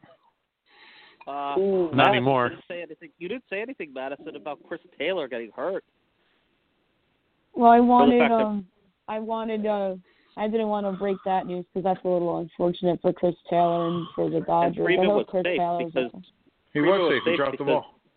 They couldn't put the he tag was on him. safe. I didn't realize that the ball was dropped. That's my bad. Well, on that note, I'll say goodnight, and hopefully I'll be back very soon. Good night, everybody. Good night, Louie. All right, Lou. Have a good night, Louie. Take care. I'll try. Oh, it's BYU and are you watching BYU in Houston? Is that the game we're watching Houston's here? the game that's on right now. I have a question. That Louie that was just on the show, is that the 908 number in our text chat? No, that's not Angel. No, I don't think. No, Louie's not in our text chat. Who's the 908 number in our chat then, in our text chat? Yeah, I don't even know who that is either. Oh, that's Angel who does my other show with me. Oh. Right. Ah. That was because Angel Cabrera? He writes in the chat all the time. I didn't know who it was, so I'm just out of curiosity. And I know Rob Davis has a 908 number too, but I have his phone number saved in my phone. He's 973. Yeah. Derek is a 900. Derek is 900 area code. Is 917. No, I'll say 900. It's one of those pay services. You're right. Robert Davis is 973. I do have his number saved in my phone. I thought Robert Davis, for whatever reason, was 908. Shout out to Robert Davis. The whole thing with Robert Davis is, if he does call, you just don't know how long people stay on for because his phone could die at any moment. I tell you, Rob Davis, my Rob favorite Davis, part. it's funny about Rob Davis. He's such a ball buster in the chat, but like when we do our shows and video chats, he's brilliant. Rob is very level-headed, and he's really good at analyzing the sports and stuff that we do. So he knows. But here's the best part. Anybody that's listening, if Rob calls in, Derek won't care about him anymore. As he doesn't call in, that's all he can think about. Dude, my favorite was Rob called into both shows, Sunday night? We did like 6 hours of shows. My wife was ready to kill me. You guys are out of control. I mean, I do a show like this once in a while, but there's like calling calls like, guys, I'm not living on a bachelor pad, just drinking. Not that. You know what I'm saying? It's just, it was just driving me back. Derek, messaged me every 5 minutes. I didn't do so many shows the last couple of days. You're out of control. No, wait a second. We did a few shows. Big deal. That's why he thought we were feuding, Brian, because you were enjoying the show because I was there. No, we were feuding because I wouldn't call in, and he was mad about it. That's exactly what happened. That's exactly what happened. Mattis, I have to ask you a question. Go ahead, Derek. This game is at 9 runs. Will you be my date to the prom? Do you need one more run for this, or does the 9 cover it for you? Do you need more? Worst case scenario, I push. I need one more run to win. You need one more, right? So one more run to win, but worst case scenario, I push. So and I got my money back. You have to be feeling like so good when the Braves got those first 2 runners on, and they were so close to loading up the bases. It looked like it was going to happen. Keep an eye on that. I know, and then that Mookie Betts play, that the run got overturned. If that run counted, I would have won by now. Wow. Well, because that could be the difference between a win and a push. Well, think about it. That run doesn't get overturned. Yeah. That makes that a whole completely different inning. I won all 3 of my bets last night. It's crazy because Monday I rocked. Tuesday and Wednesday I was terrible. Yesterday I did very well. I had Arkansas State -3.5, and then I had under in the Astro game and then over in Braves Dodgers. You're out of control. I won all 3 yesterday. I love it. You're out of hand. I love it. She was unbelievable. Madison, do you bet on the WNBA too? No. I was never have. That would make you a complete degenerate gambler. Between you and I have known somebody in my life that has bet at least $2,000 on WNBA games. I know people have bet on WNBA, but I just never have. Yes, correct. If I don't handicap that sport in a degenerate manner. Those sometimes are the best ones to go after because the spreads may not be as sharp. That's true. Yeah, that's true. You might get. I'm probably going to get into that from a betting perspective. If you do some line shopping, shopping, you could probably get some. So. Hey, Brian, I have a question for you. Lay it on me. What do you got? Okay, so last Friday night was obviously the debacle that was the Yankees losing Game 5, so I obviously did not come on Derek's show last Friday night because I was in misery. Derek had texted me to check up on me to see if I was doing okay, and he told me that you had a parlay for me. I wanted to know what that parlay was, and that's if you remember it. I would have lost. Let's just put it that way.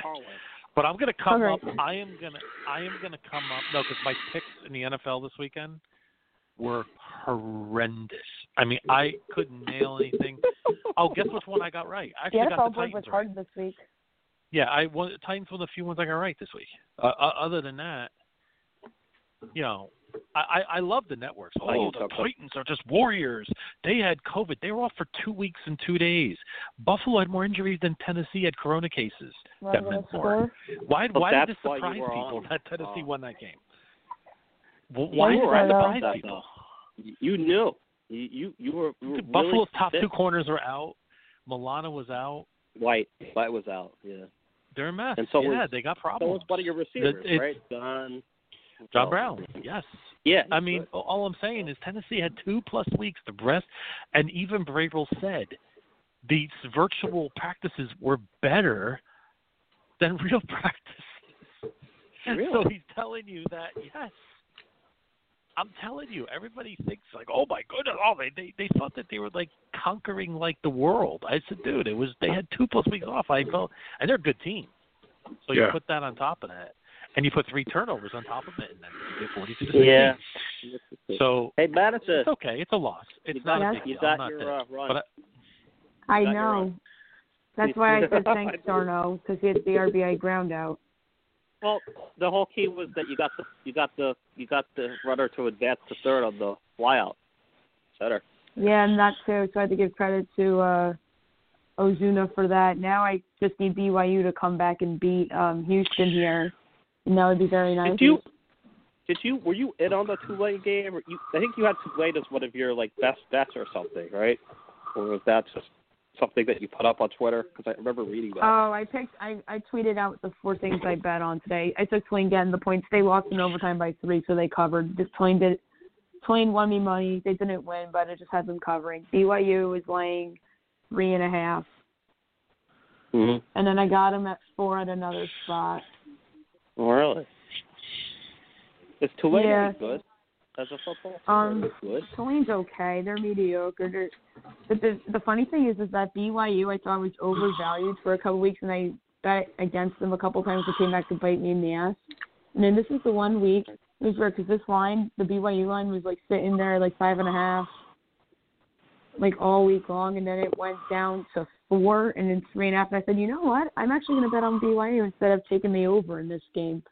So the line moved down enough to the point where I had to take BYU. And BYU gets to stop on defense. I'm just trying to understand, like, how you decide on. Yeah, I mean, I figure I project lines, and it's funny because my strategy, that's how I bet on NBA or I should say football and basketball. Like I project lines, and I'm successful at it, especially football this year. College football, when I do my Fab Five. Oh, do you guys want me to tell you my Fab Five for the week for both college football and the NFL? Go for it, because I have I like to hear it. Why not? I mean, I suck at picking football. So every Friday on my podcast, I do a Fab Five segment where I pick 5 games in the NFL and 5 games in college football. On the season for college football, I have to do some math here. I have to pull up my calculator because I just had my head injury. So it went 3-2, 3-2, 3-2, 4-1, 4-1. And week 1 of college football I didn't do because there wasn't many games. So I started week 2 of college football, which was week 1 of the NFL. So in college football this year, I'm 17-8, and in NFL this year, I am 16-9. So 16-9 in the NFL, 17-8 in college football. So I'm going to start with college football for my Fab Five. All right, Madison, hold on. We actually have a phone call on the air. 863, you're on the air. That's Dan. Oh, it's Dan. All right, never mind. Hi, Dan. Yo, never mind. Never mind. It's only Dan and Madison. Keep going. Jeez, George. It's all right. Oh, come on. Poor Dan. I'm sorry. I knew 863 sounded familiar. You know what? Let's redo No, this. it's okay. You ready? Ladies and gentlemen from Lakeland, Florida, the master of disaster, the tower of power, Dan Wheeler. Andy there? Now that's an introduction. Thank you. Hey. Who's the one that's breathing like Darth fucking Vader? Somebody is breathing fucking heavy on this show.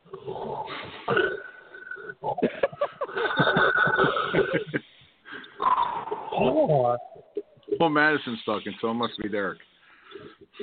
Oh! Luke Skywalker. Oh. Yeah. I don't know. Madison, go ahead with what you were your top. I think it was a top 5 or something like that. Fab 5. I do Fab 5 picks on my podcast on every Friday for each of college football and the NFL. College football, Fab 5 for week number 7 of college football. I'm going to give out my picks. Auburn minus 2.5. Well, I got it at 3.5 against South Carolina. I think that Auburn is a team that I think is getting too much hate right now because they should have lost to Arkansas, and even they know that. They're lucky to be the record they are, and yada yada. They got crushed by Georgia. But I think South Carolina stinks, and I think Bo Nix put us up a good game. So Auburn minus 3.5 is one of my picks. The second one I have for you guys, Navy minus 2.5. They are playing East Carolina. East Carolina stinks, and Navy I don't think is that bad. So I'm going to lay the 2.5 with Navy. East Carolina. NC State is laying 4.5 against Duke. I think Duke is one of the most overrated teams in all of college football. NC State, meanwhile, has won me money all year because I bet on them as big dogs, and now they're a slight favorite, and I still think they're undervalued here against an overrated Duke team. Next up, Virginia minus 2.5 against Wake Forest. Wake Forest, I think, is the worst team in the ACC this year, either them or Duke. But Virginia, to me, is undervalued in the spot on the road. Boston College getting 13.5 against Virginia Tech. Everybody thinks that BC is going to cover the number. That's what makes me nervous because this is the darling underdog pick of the week. But I think that's too big of a number. Boston College is another team that I bet on a lot this year in my Fab 5 segment. So I think they are going to do me a favor here. And then my money line pick of the week, North Texas plus 176 against Middle Tennessee. Middle Tennessee should not be favored against anybody. And a bonus pick for you guys because it's the biggest game of the year in college football. Georgia, Alabama over 58.5 because I think it's a shootout. You do. Well, nobody plays defense anymore in college football, so that's a good bet. I think Georgia Especially, yeah. I mean, I know Alabama's defense sucks this year, but doesn't Georgia have good defense? Georgia does have a good defense, but Alabama's offense is very good. Yeah, I have even though their quarterback, I don't trust the quarterback. I think that game's in the 60s or even the 70s. I think I'm gonna say that Alabama wins the game like 40-37 or something like that, or 36-33, 34-37, something like 34-37. Alabama's my call for that game. Historically, on that game, they usually play low-scoring games, but I actually think that the line is actually in line with how the two teams play this year, so that could be interesting. Bama's giving 4.5. I project Bama 2.5, so I would bet Georgia plus the 4.5, but I have a bigger edge on the over. I really like the over more than I like Georgia. Madison, I wanted to go back to a comment you said about East Carolina. You said that they stink. So, do you have intel about them not showering well? Do we need to set up a foundation for them to get far to go? East Carolina's been bad for a couple years now in the AAC, and I just think that maybe East Carolina should not be. Yes, BYU gets the 2-point conversion. Now they're up 3. Now they just have to get another stop and another score, and then I can get my cover. Back to Navy ECU. ECU, as far as I'm concerned, I don't think they have fans in the stands, or else I would have projected that line to be more than what I projected it as, and I still probably would have bet on Navy. But I just think that Navy's grossly undervalued in that spot on the road at East Carolina because the whole world thinks that's a trap game. So I'm going to go contrarian and take the midshipmen. Did you just say contrarian? Yeah. Because everybody thinks smart that's for a this trap podcast. game. You know what? A lot of people call me contrarian, so we call you an asshole. Do you guys want to hear the NFL picks now for the Fab 5? Yeah, Sure. I do. I want to see what you got. All right, my first Fab 5 picks for the NFL. The Philadelphia Eagles are getting 9.5 at home against the Baltimore Ravens. Yes, the Eagles are without a lot of their offensive linemen. No Alshon Jeffrey, no Deshaun Jackson. But who's that receiver that's really broken out for the Eagles this year? And really it's helped Carson Wentz. I'm blanking on his name. He's been good I watched the game weeks. last week, and I know who you're talking about, and I can't remember his name either, but I'll find it for you. Because I remember I watched a decent amount of that game on Sunday. Oh, me too. White or Hill or some shit? Fulgham. No. Fulgham. Yeah, Fulgham. Yeah, he had a lot of Wait, catches. isn't that one of those first-year receivers? Like, there's a whole bunch of first-year receivers that have put up really good numbers. Is that one of them? Because the defenses are way behind the offense. He's their CD Lamb. the Darius Slayton of Darius Slayton sort of came out of nowhere as a rookie last year. That's the NFC East version of Darius Slayton this year, like the rookie that came out of nowhere. Or you can argue Cedric Wilson from the Cowboys too. It's another one that came out of nowhere. I don't even know if he's a rookie. So, yeah, Philadelphia's getting 9.5. I think that Fulgham's going to have another big game. I do not really love what I've seen from the Ravens offense. I think that Lamar has regressed from his MVP season as predicted, but he's even worse than I thought he was going to be this year. And I think that Philadelphia will be competitive against the Baltimore Ravens. I think the Ravens will still win, but I think they win by like a touchdown. I think 9.5 is too big of a number in that game. And I project the Ravens to be 3.5-point favorites, and the Eagles don't even have fans in the stands, or else I would have lowered that number. So, yeah, I have a lot of I feel like I'm getting a lot of value here with the Eagles. The next one, shout out to JPG. I am taking the Chicago Bears plus 1.5 against Dan's beloved Carolina Panthers. Shout out to Derek, sorry, but that's Daniel Wheeler. Your team is overvalued here. Mediocre Mitch is coming in to save the day. Let her speak. Oh, look at you defending your girlfriend. Oh, how cute. No, I'd like to hear what you say about this game. The master interrupter. Hey. The master interrupter is talking about interrupting. For real though. Sorry, Dan. Madison, why do you? Well, I actually am optimistically pessimistic.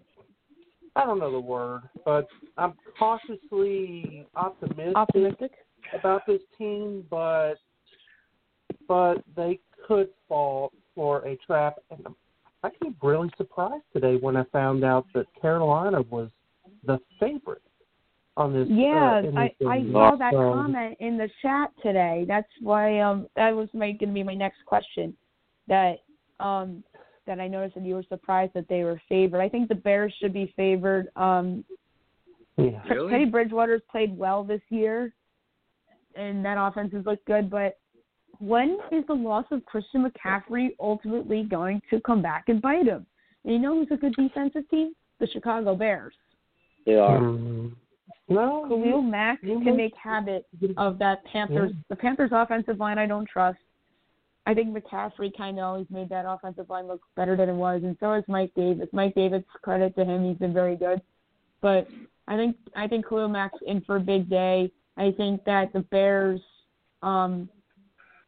probably should not have beaten Tampa, and I think that I'm going to say the Bears win by 4 points on Sunday. Sorry, Dan. I'll probably take your Panthers when they're undervalued at some point during the season. You don't have to be sorry for that. It's actually not a bad bet there, because I mean they have played. You were even surprised that the Panthers were favored. No, I'm not disagreeing with you, Madison. You've got to hear me out on this one. So yeah. What Mike Davis is doing is awesome, but we have done this against some teams that are pretty suspect, teams that are so-so. could be. Right. Arizona's a decent team, but I think they're decent. Arizona, Atlanta's 0-5. Atlanta's the worst. Atlanta's the best 0-5 team I've ever seen. Yeah, they are. Yeah, they're a good 0-5. I think they're 0-5 because of Dan Quinn. I guess we're gonna find out. We'll find out on Sunday. Boy, it's a team effort to accomplish that. Dan Quinn certainly did his part on that, but also they've not had the services of Julio Jones lately, right. so that hurts. The defense that is constructed is not necessarily the best. The offensive line has been good. It takes a team to lose a team game. So it takes one guy not to remember that he can pick up the ball before 10 yards too. I mean that comes down to coaching. I still can't get over the fact that they backed up. They didn't all they had to do was go forward, and they didn't have to wait for it to go. What the hell were they doing on that play? It's the most bizarre thing I've ever seen. Okay, so I'm going to move on with my picks. Okay. So. Probably a good call. There's 3 more that I want to hit on. Cleveland, Pittsburgh over 50.5. I think that this is going to be a shootout. I project this over to be 56, so I'm getting some value here on the over. I think both of these offenses are going to score. I think Pittsburgh will win, but I think it's a shootout, and it'll go well over 50.5, and I think this game is played into the 60s. My next one, I don't want to hurt another person's feelings on this show. I am taking the Broncos of Denver, getting 9 at George Brew's Patriots. Really?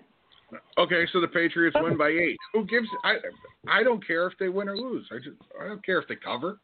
Patriots don't cover anymore. I think that there's I think Denver's live. I think Denver's live. Dog? Is that what you're saying? I do. I think Denver's live. Drew Lock back. Noah Fant back. No Cortland Sutton. Phillip Lindsay back. No Melvin Gordon. I guess is sort of a big deal, but I don't like Melvin Gordon. I don't think he's that great. I think Phillip Lindsay's better. Royce Freeman's going to get some touches. I actually agree.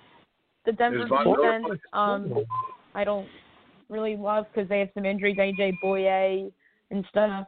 I mean, I think that they have a shot to win outright, but worst case scenario, Patriots win by 8, and I just win the +9 bet.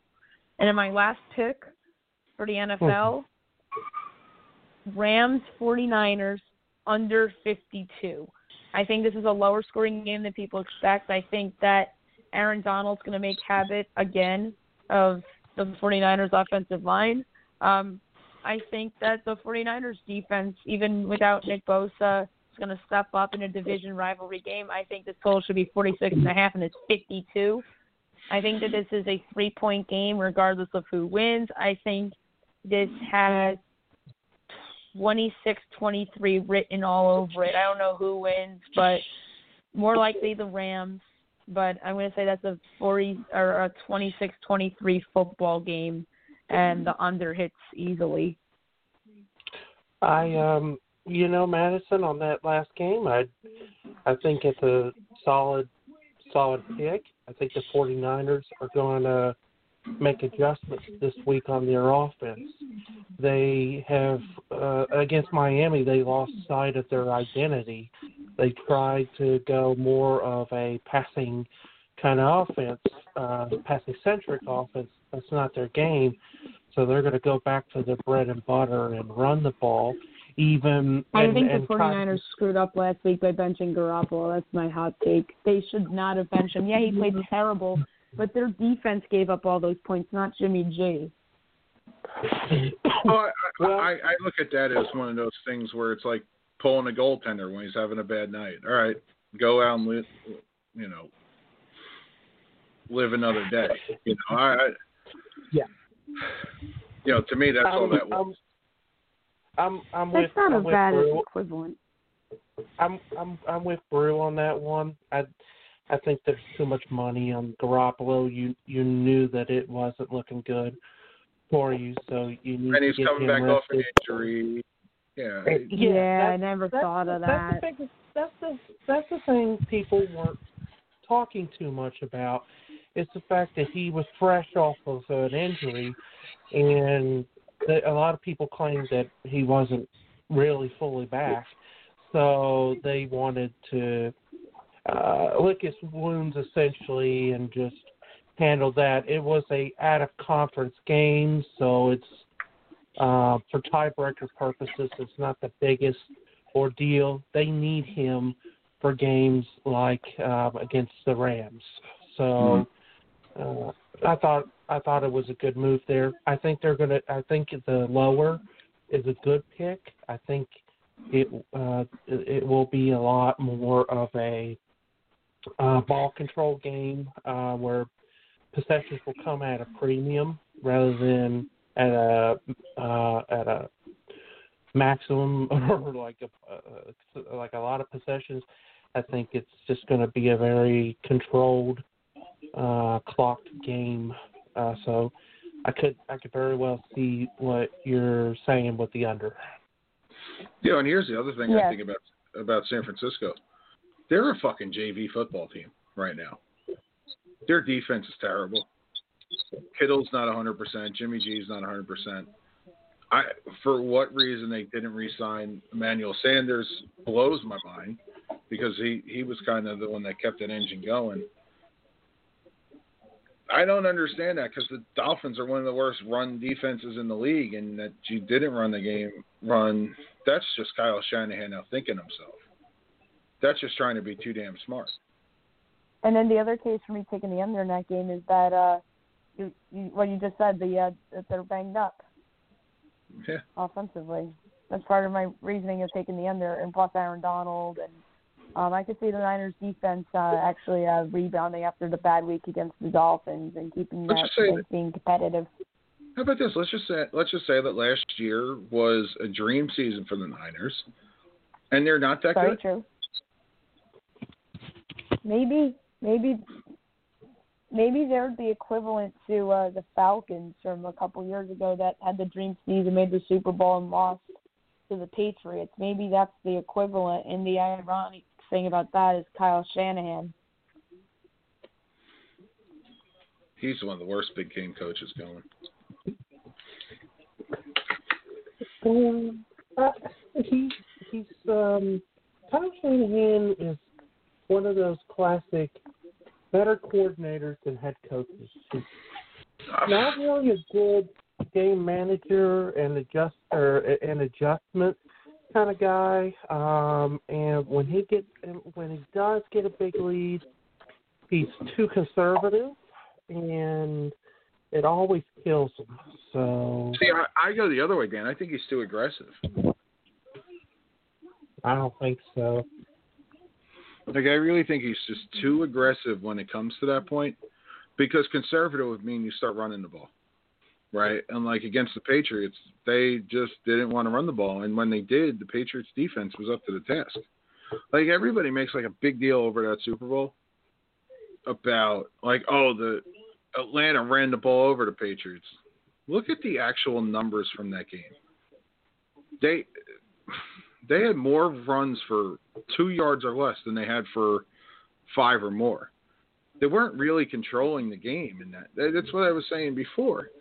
You know, I hate to bring this up with your Rays, but like when you looked at that game, you know, at 21-3, that didn't feel like a 21-3 game. You know, just like I said before about the Rays.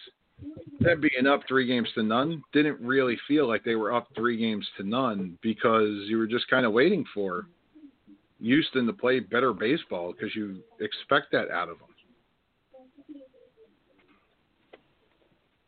What time did your show start, George? 11. Oh, so nobody can call now? Well, you could have. They could call now. No, I'm talking about somebody else.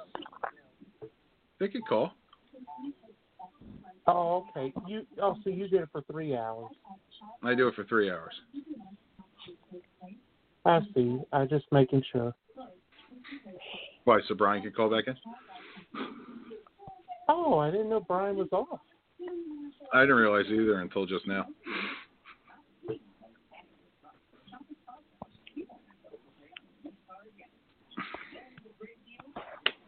Oh, I'm sorry, but go. As long as I don't take any more No. LeBron James calls tonight, I don't care. Oh, you got LeBron James calls? There's Oh, my LeBron God. James calls. I took 2 of them. I had to hang up on one of the guys because he was a moron. Well, what did they say?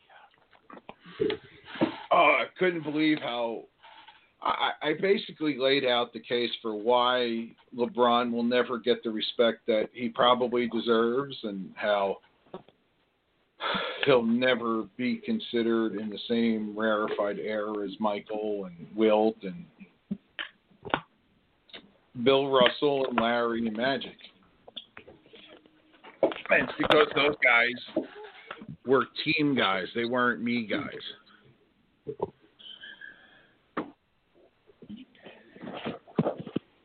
So And basically LeBron- what you're saying is kind of what I thought all along. Mm-hmm. All right. I don't have anything to add. Sounds logical. No, because here's the thing, and like you knew this was going to happen as soon as the Lakers won. You knew it was going to be, and Madison dropped off because, no, I don't know what who's Madison. I know. So, like, what I was saying with it, though, and I want you guys' opinion on this, too. Well, what is it? That, like, respect is earned, not given. Right? Just because you come out after the game and say, I want my damn respect, say my name with respect. Well, Michael didn't have to do that. Everybody respected Mike. Everybody respected Larry. Everybody respected Magic. Everybody respects Bill Russell. Everybody respects Will. Dr. J, all those guys. People respected Jason Kidd, Oscar, Jerry West, Steph. Like, you would never hear out of Steph Curry, you got to respect me. His wife will do that for him. But he's just so, you know what it is? He's arrogant. He's so arrogant. He's so caught up in, himself. It's like he's just such a narcissist that it just rubs people the wrong way. That's why I didn't watch 1 second of the finals. I couldn't. I can't watch. I will not watch any more of those games until he's gone. Yeah. I'll just be a Knicks fan. And I'll watch them occasionally because they suck.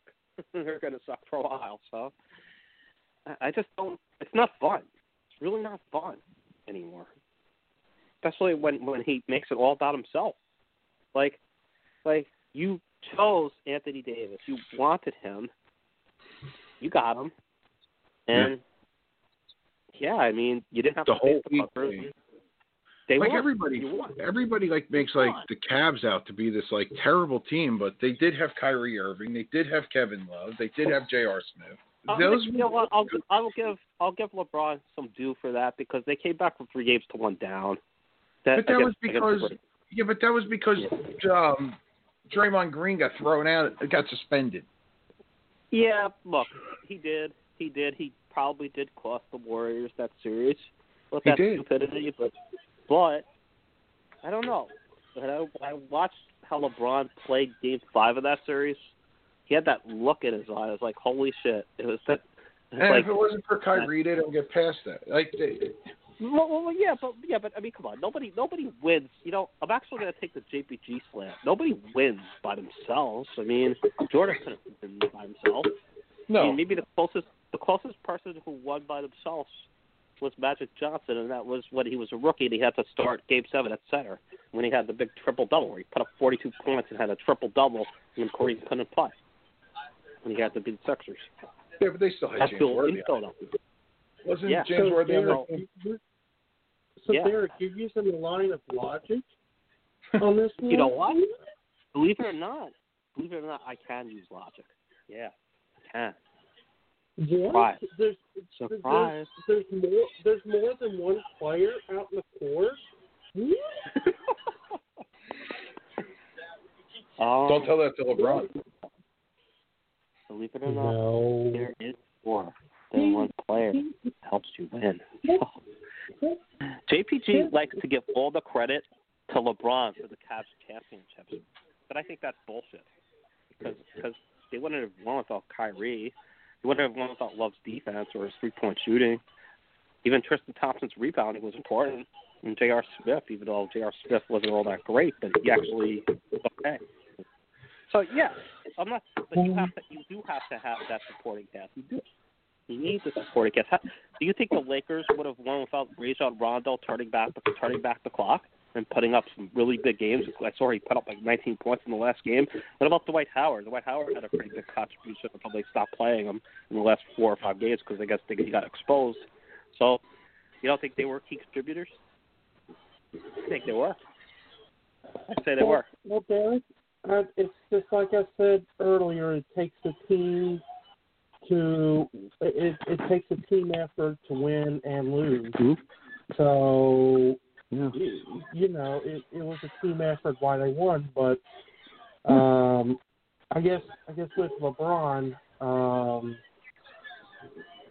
my ordeal. I think he's getting the social stuff to his head right now, and he's acting really weird about that. But I've just not seen a guy that has played like him in my life. It's something that whenever we sit back and look at it when he is finished playing the game, it's going to be unbelievable because we've not seen a guy built like a freight train with the speed of a guard, with the vision of any of the greats of this game. He don't really need to pump his chest to say he's the greatest. One of the greatest to ever play.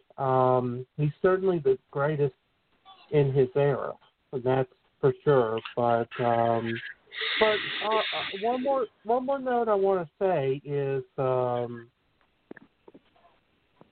of all the guys that he has got to play with, he is now surrounded with the best single player that he has ever played with of all time. And if he was there with a Dwayne Wade in his prime, I would say differently. But he was not with a Dwayne Wade in his prime. So Anthony Davis is at the prime of his career right now, and he is so difficult. He is. Because I agree with what John was saying about you typically don't pay power forwards like, but Anthony Davis is such the exception. He is at his position. He's so rare. He is so unbelievable, and Anthony Davis knew this, and the Lakers knew this. Because this team will eventually run through Anthony Davis if it's not done that right now. This will be Anthony Davis's team with LeBron James on the team. There will be a day where LeBron starts to slow down. He starts to not play the way that he's played his career, and he's just basically holding on right now for 2 reasons. To play with his son, that's a big goal for him. He wants to play in the NBA with his son, and I think he's a big accomplishment. That's a statistical guy. He likes his accomplishments and praises and all that, so he wants the scoring title, and I think those are both within the realm of possibility. But like, here's the thing, Dan. Like, and I even said this before when I made my LeBron Michael thing. LeBron's the best athlete to ever play the game. Like, there's no taking that away from him, and you'd be stupid to even try. Is he the best leader? No. No, is Michael the best leader? No, I don't know if Michael is the best leader. I mean, we learned a lot during the Last Dance with how maniacal he was, but that worked because that was a different generation player. I think but that like Larry and Magic are the best leaders, to be honest. Derek, what I'm saying is I'm not saying that.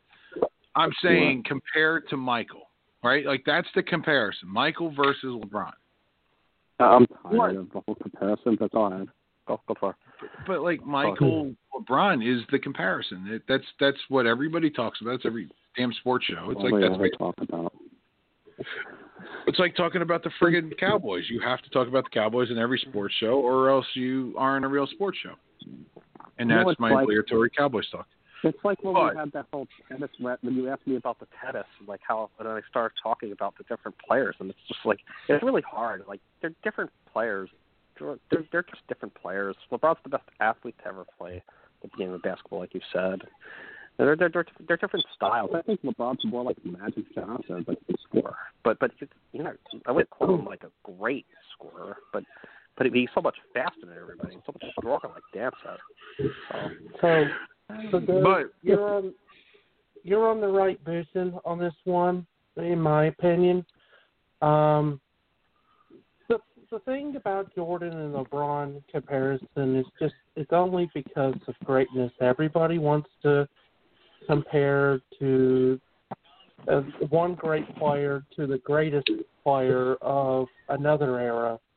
So there will be people that there will be somebody that steps up and there will be in the NFL, and there will be somebody that comes up and they'll say, "Oh, is he the next Tom Brady?"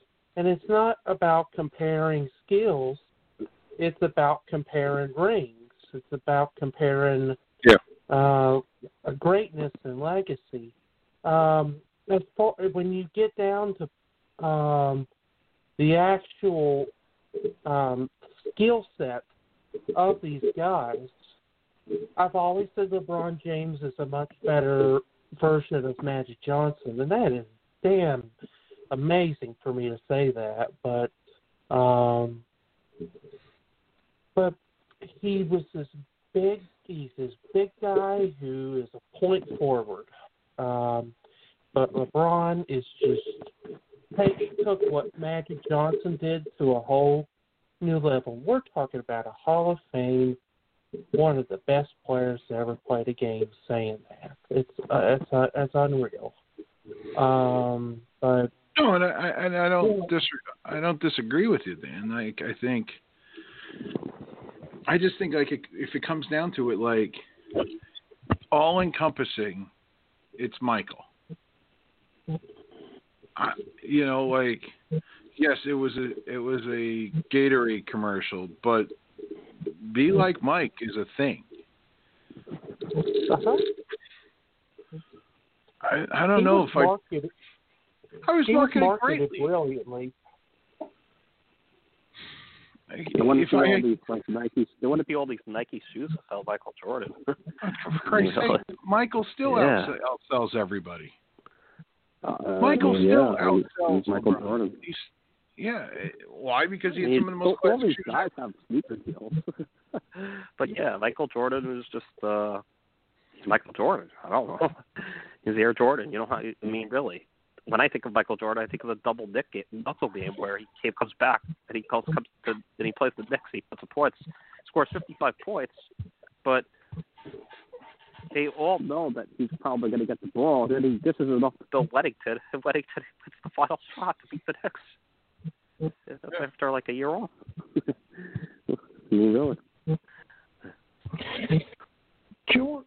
Jordan had the most desire to win, that itch to win, and it actually killed him inside when he would lose.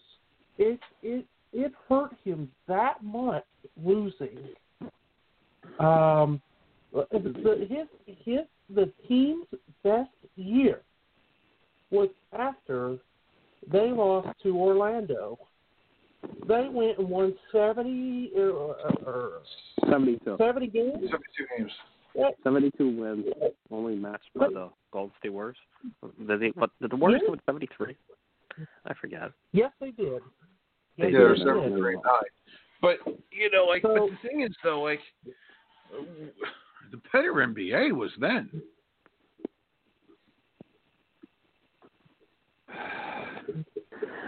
I don't know. I just think that era was different. Well, I think that era was different because the money wasn't what the money is now. Like when Mike, I remember when Mike signed for $36 million with the Bulls. People were like, "What?" I was like, "He's underpaid." Like Mike at $36 million was underpaid. Think about that. Well, the whole ordeal that people don't remember about Jordan's contract is he was grossly underpaid most of his career. And I think he did that because of his desire to win and because he had all of those endorsements to fall back on. It didn't hurt him. But boy, they used every bit of that system as a cap system to build a team that can win championships. Michael spread me with players that are going to make me great. But because one of the times that hurt Michael Jordan the most were his early years. Yeah. Because it really killed him that team couldn't get over Detroit. It just ate at him and it killed him. Well, they weren't, and I think he holds resentment towards Scotty to this day for the migraine game. Yeah, Jordan's not a very. He didn't come off so good in that documentary. I think he came off better than you thought. Well, I think Pippen came off like a baby, though. I will say that. Oh, Pippen. Well, and I think Pippen's a fraud. I definitely think there's a lot of fraud in him, but no, Jordan's not a very forgiving kind of person. So yeah, I mean, he just has like this edge. He's that's just how he is. I don't know. Like you just see it with like look at Isaiah Thomas. Isaiah Thomas still holds a grudge to this day. He's like, oh, LeBron's better. I mean, and Jordan to this day will say that Isaiah was like the second best point guard behind Magic Johnson. Like he could separate that stuff despite what happened between those teams. So I'll give Jordan credit there. But I think the thing with like Mike and like the only team that Mike like really hated were the Pistons.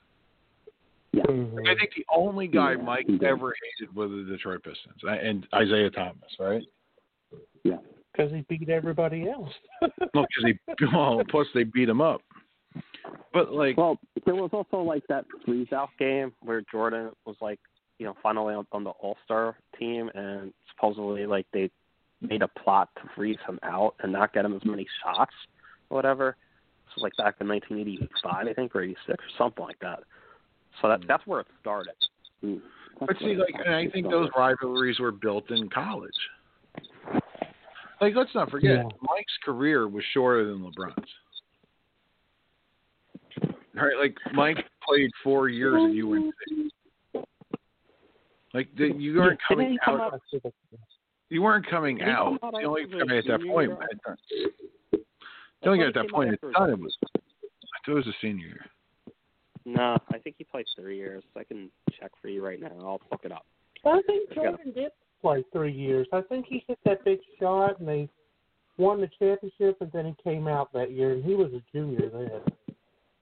But that's just a minor detail on that one.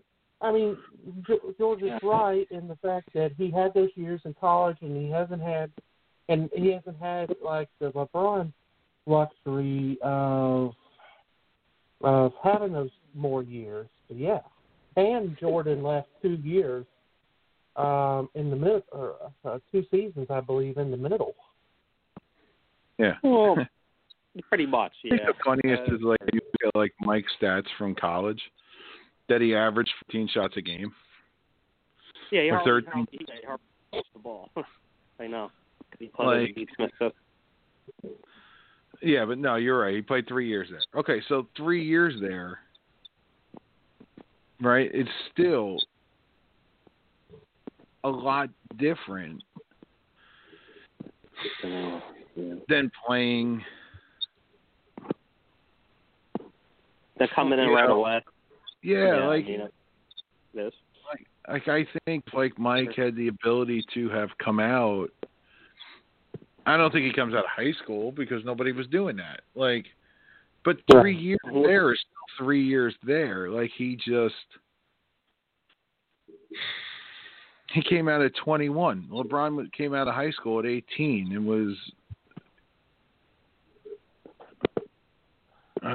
So Madison got her cover and the comeback. He's been on a roll lately. Like he played, like you don't even realize he played 15 years in the NBA. I know, and remember that was probably just a suspension. That was just probably a suspension for the gambling. No, baseball thing. Derek, if you really think that baseball, I honestly believe what he was saying in the thing. I think the year before with the Olympics, I think he was done. I think, look.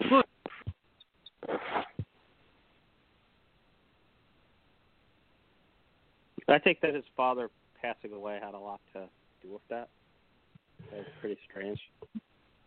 Well, I think it's a mixture of both of your points. Jordan was mentally needing a break, and and also, it's both of y'all's points. I think really. you pretty much said it, Dad.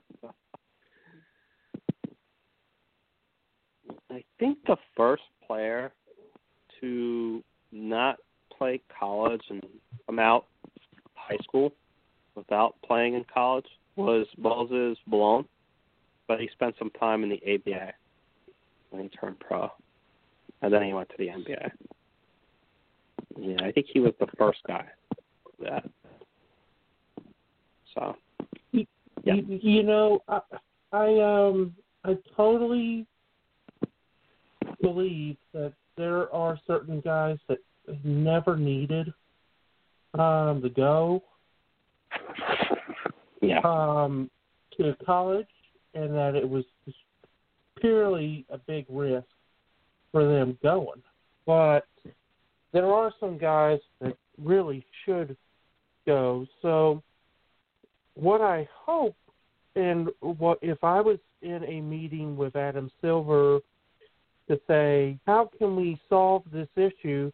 Because there was a time in like the mid-90s that we got some of the biggest influx of talent ever in the game, and it made the game of basketball so great.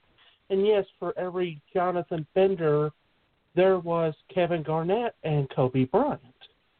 So yeah, true. So the thing is they need to devise a system where it is on the choice of the kid. And because I understand they have to grease the back of colleges. I know that it's a big thing on them too.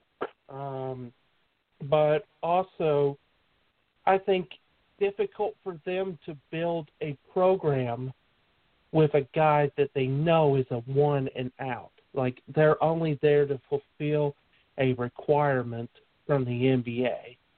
So here is my counter, and this has been my stance for years. High school senior, hello, high school senior. You have two choices. you can either hire an agent and declare for the NBA draft, but you cannot back out of this. You have to commit to it. You have to commit to being a professional. So most of the time, that's going to be designated for only people that are going to be top picks and high picks and all that. And those will be the people that shouldn't even go to begin with.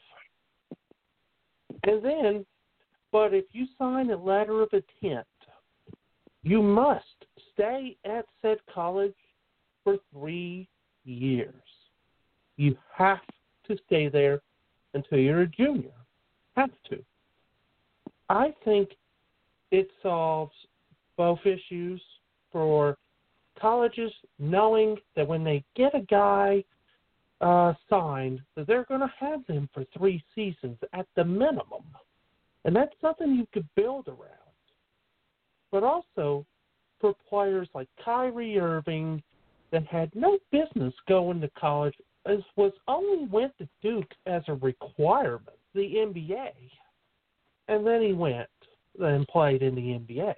Yeah. So you get your influx of high school talent, these young kids that get that opportunity. The NBA G League is a great opportunity for some of these some players.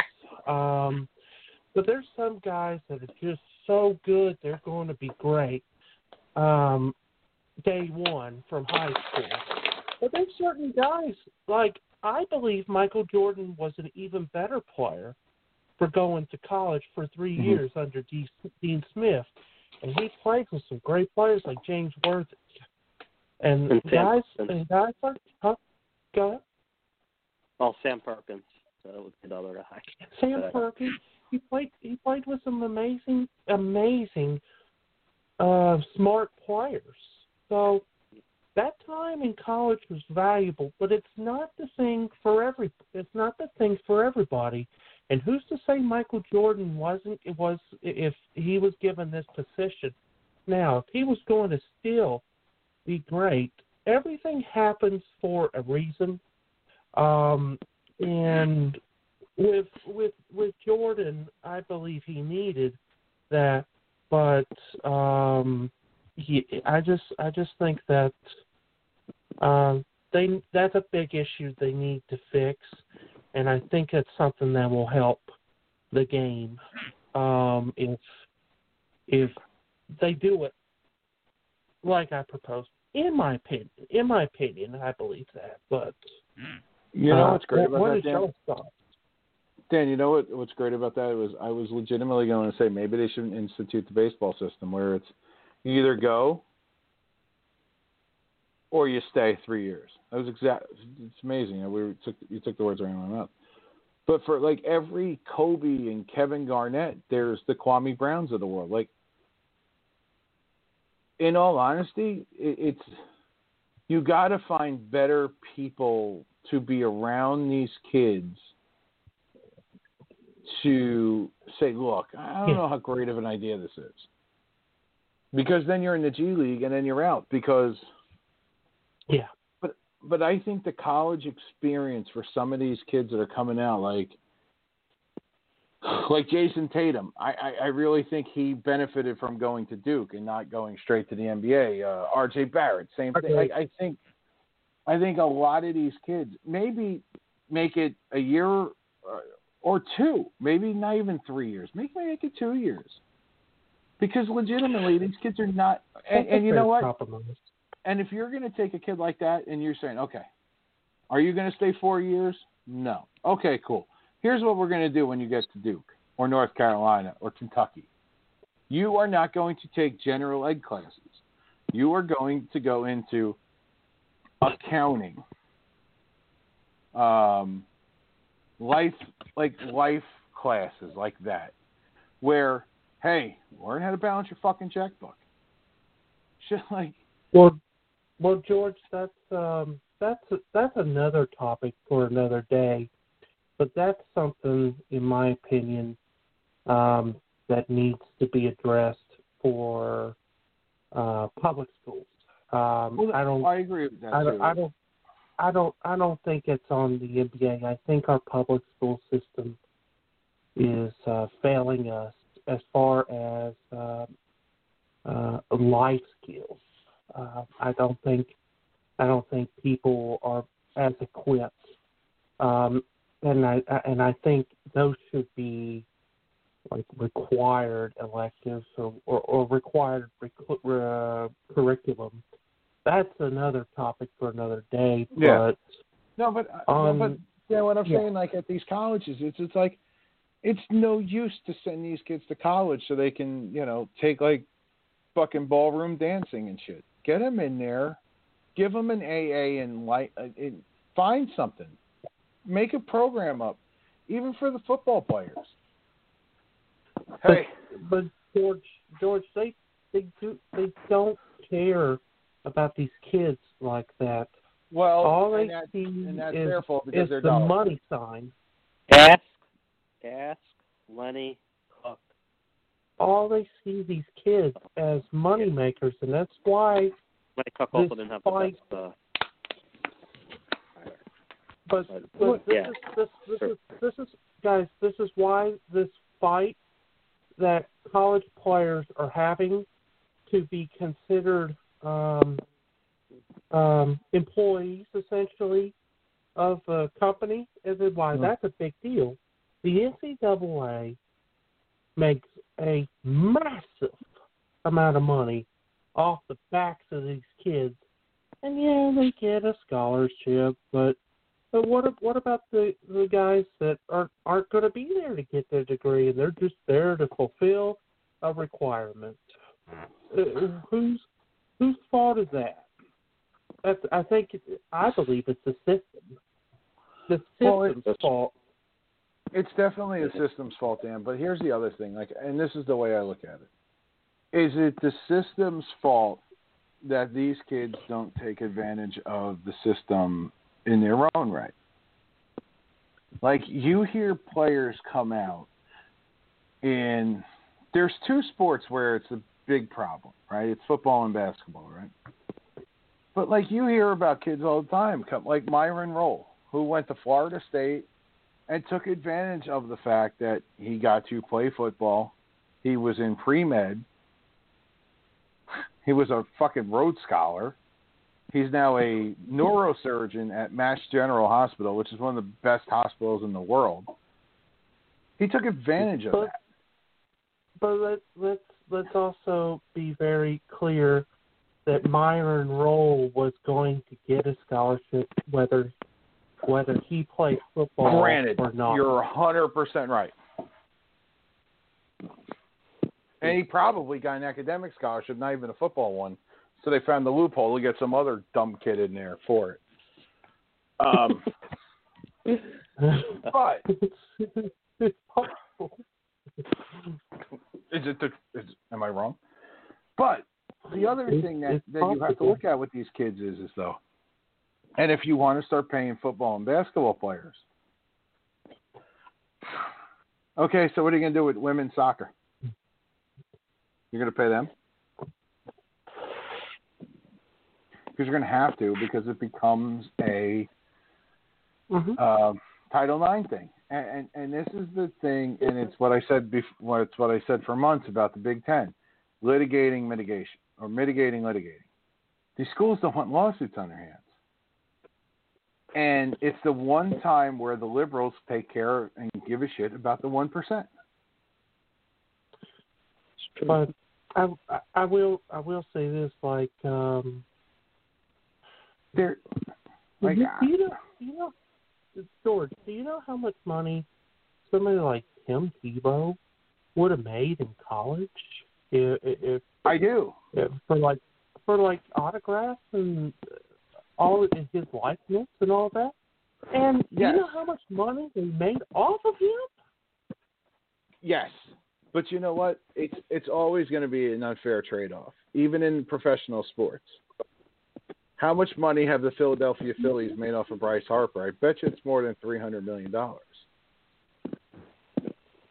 it's always going to be the trade-off. That's why they signed the deal. But Yeah. It's a lot more of a discrepancy when you got a kid in college that's starving and not making any money off of their likeness. And the NCAA is getting all the money. But then the thing is too so take out the NCAA aspect. We'll use the Florida aspect of it.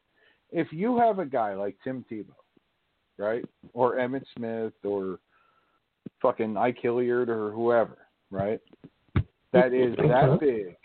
I just used Ike Hilliard because I knew he went to Florida, right? If you got a kid that is that big and that popular and that everything, the day that kid finishes playing football for you, the day after his bowl game, his last game, you go up to him and say, so, we want to continue to sell your jersey.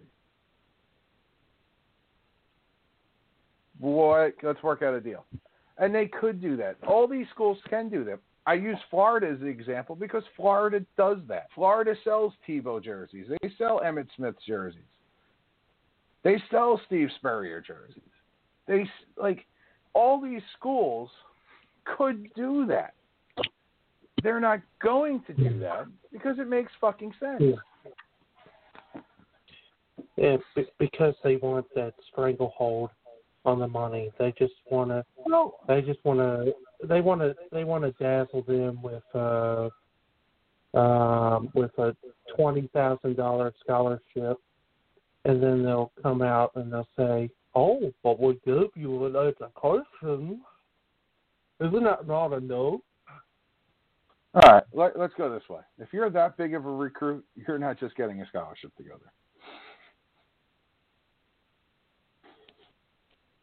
Your parents aren't just getting a free college tuition out of it. Well, let's not be naive, Dan.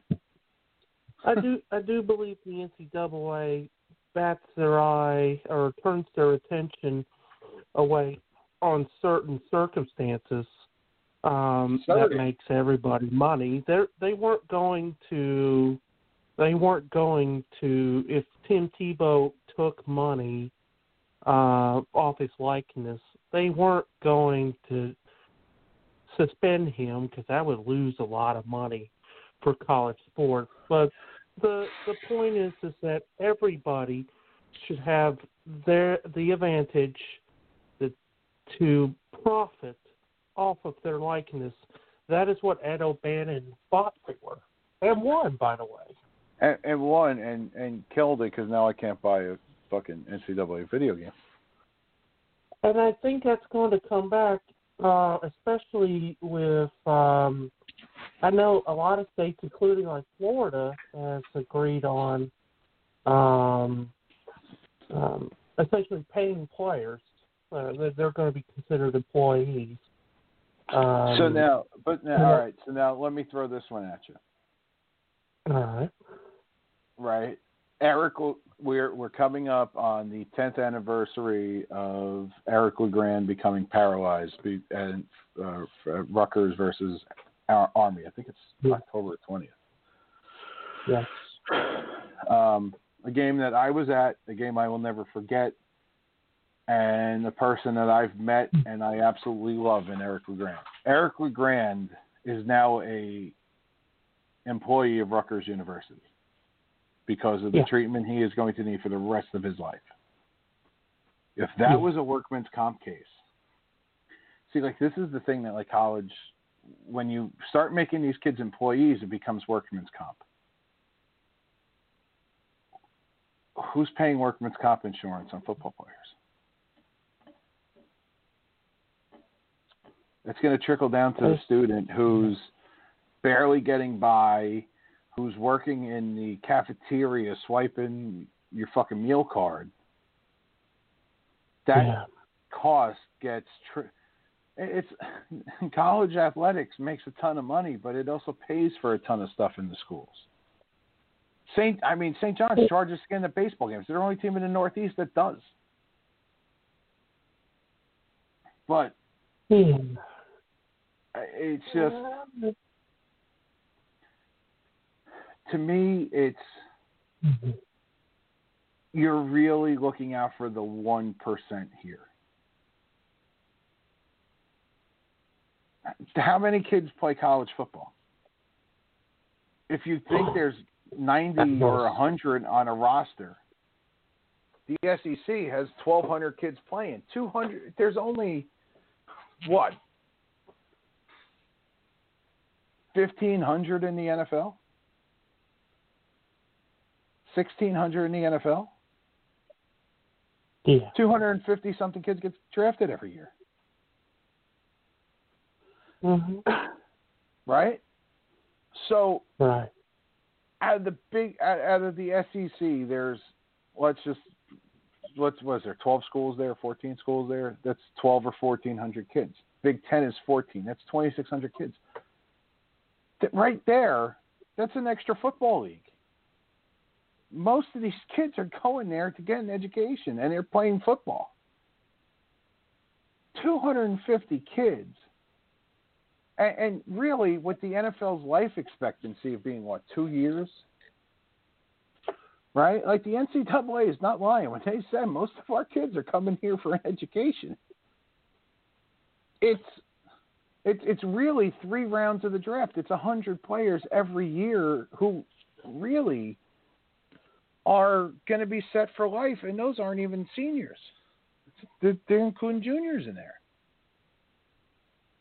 Baseball doesn't have the amount of scholarships that football does. Hockey doesn't have the amount of scholarships that it does. Soccer doesn't. All those kids are there on their own dime, most of them. They get 12 scholarships in baseball. They get 12 in hockey. Hockey is 20 guys or 30 guys or whatever the fuck it is. Baseball is probably the same. You have all these kids paying their own way, and the football team and the basketball team is paying for all the other sports.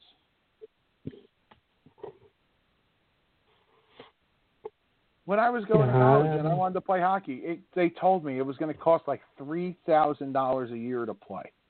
That was for a college hockey team. I was like, what? You mean I still have to buy my own shit?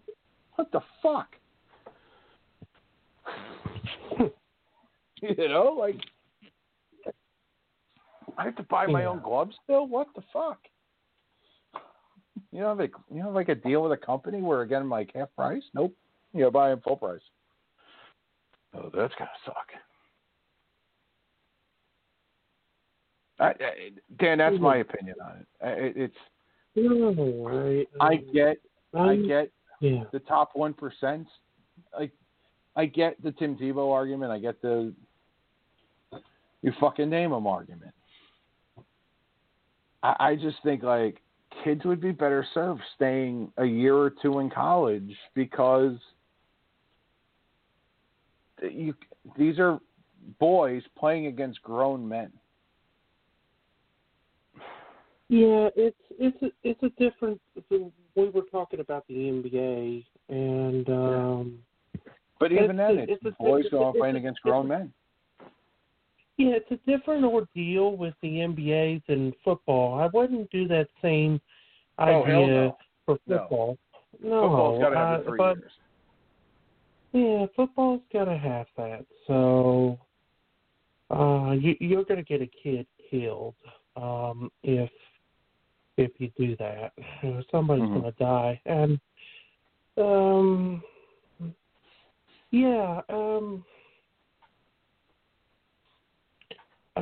for a majority of people, the scholarship is amazing. I also am a big proponent of anybody being able to have their ability to use their platform to profit as they should.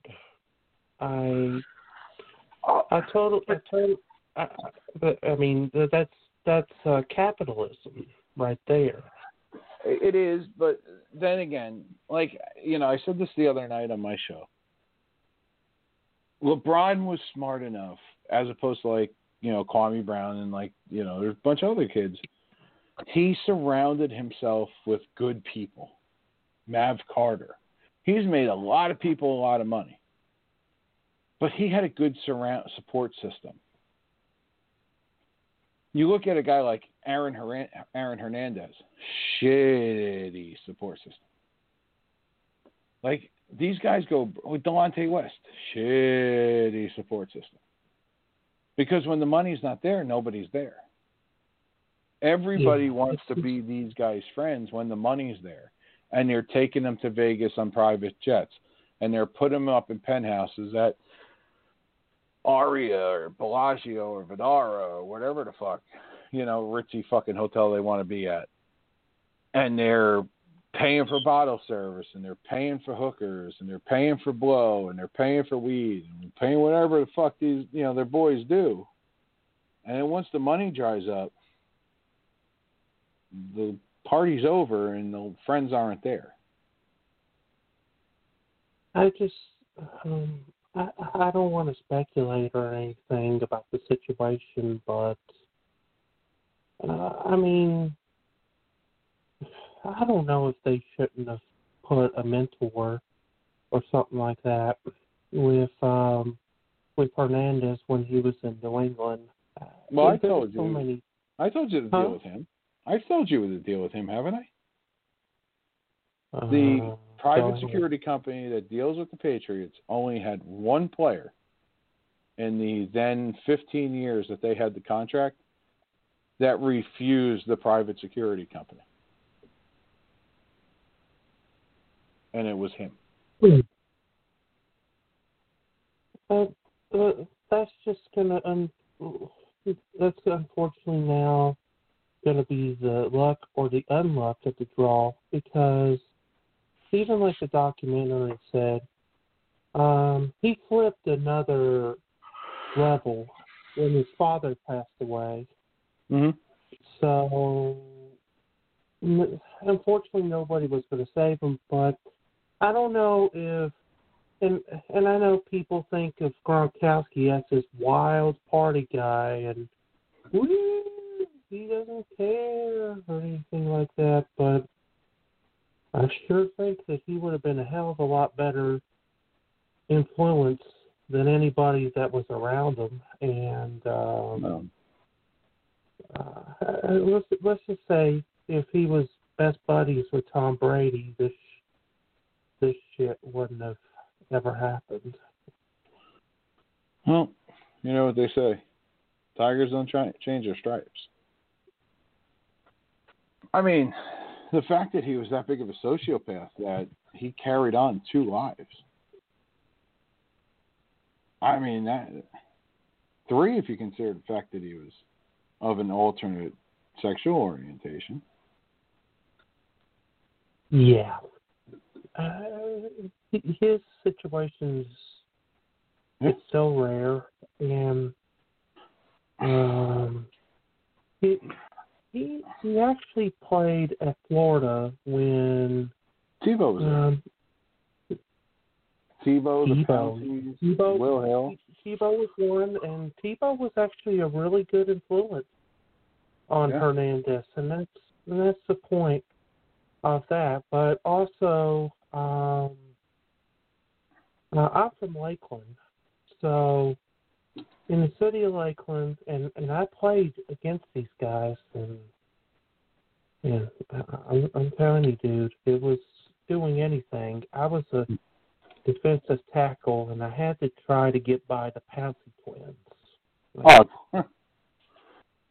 They're men. They're men.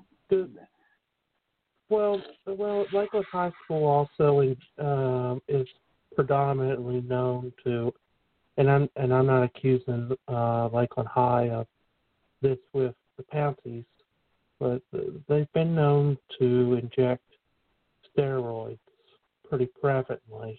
So, but I mean, they're already big boys, but then if they were in that kind of substance, then good fucking luck trying to do anything on them.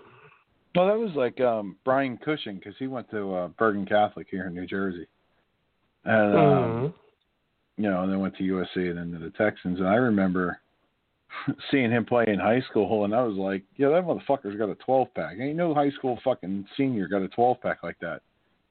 And then, like, sure shit, he gets in the NFL and gets popped for steroids, and I'm going, that's a fucking surprise. All the big-time college, high schools do it, and that's the sad part, because you got coaches who have egos, and they're filling kids' heads with, oh, you go to college, blah, blah, blah, blah, blah, and this, and you have fucking the Pouncies were fucking ginormous guys anyway, and they're fucking meatheads. Anyway. How's the wonderful world of Disney, Daniel? It's all right, just doing my job. While I do that, I had an interview with another company, and I should be hearing back Monday. They sent me an email stating they wanted to talk to me more, so hopefully that is encouraging that they actually want me. And then sending the letter that says, well, we appreciated your time, but we're not going to keep on going forward. Yeah, I hear you. I don't know what to think. So we'll see on Monday, but I would sell like AT&T products in a call center. Oh, that's cool. So that would work out. It's more money than on base than I would make. Yeah. With Disney, I mean, mind you, I don't think this 40 hours is going to continue that they've given us. I think they're going to go back eventually pretty soon into a lot of 32-hour lines because they're going to try. It is, but I don't know. I'm moving to Charlotte anyways. I need to find a job in the Charlotte area, so that's what I'm in the process of doing. That's going well, but yeah. But back on that topic, I totally agree with you with these coaches with these big egos. Like Bill Castle is the biggest asshole you'll ever encounter.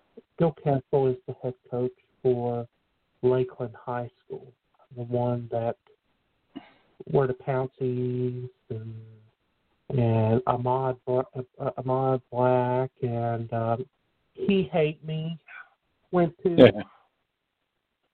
Yeah, He Hate Me went to Lakeland High. Holy shit. Chris Rainey. Went to play for the Patriots. By the way, I'm looking at the weather from this country. It is snowing in Wisconsin. It's not a shocker, George. It's middle of October. It's going to snow in Green Bay. I didn't realize how far up in that fucking state Green Bay is. Oh, yeah. It's way up there. Like, I mean, in Lakeland right now, it's 76 degrees. But where I'm going to be living at in Monroe, it's 56 degrees. So it's funny how 500 miles changes the temperature about 20 degrees. Yeah, in New Jersey, it's 48 degrees. Might be. All right, Daniel, son. Yeah. What's up? You're done? I don't know. Are you? Are we done? No. I thought you said, all right, Daniel, son. It sounded like you were closing things up. No, I was just amazed. We could if we want. I mean, it is almost 2. I can't believe Derek hung up. Shocker. Well, Derek is busy doing button pushes about lighting up menorahs in honor of the Rays. Can I tell you the text that I sent to Brian tonight after Houston took the lead? I was like, oh, fucking Derek must be loving this. Yeah. I didn't want to text you. I didn't want to say anything to you. I was just like, this is fucking bullshit. It is what it is. They're not scoring runs, and they're not. They're trying too hard, and they. I mean, I think they purposely sat like Meadows and stuff like that so that they could be ready for Game 7. But I don't know. It would be really bad. It'd be a bad way to end the year for the Rays if they went up 3-0, one game away, they'd go into the World Series and then just fall flat on your face. So I hope they're motivated. But I think they have the better of the pitching matchups tomorrow. I think Charlie Morton on regular rest against, Greinke again, short rest, could actually help him. Because Greinke's pitched in Game 4? He's throwing in 3 days. I just think like both managers are overmanaging the games. Like I thought Tampa tonight overmanaged. I think Kevin Cash overmanaged the game. I kind of tend to. I would have kept Snell in the game.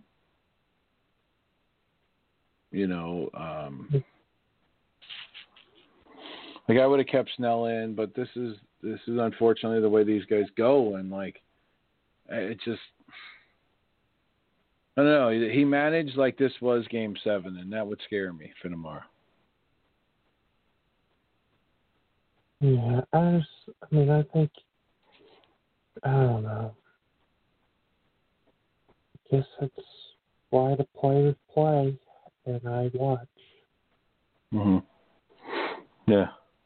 All right, bud. Get some sleep. Blog Talk lady's yelling at me. Did you?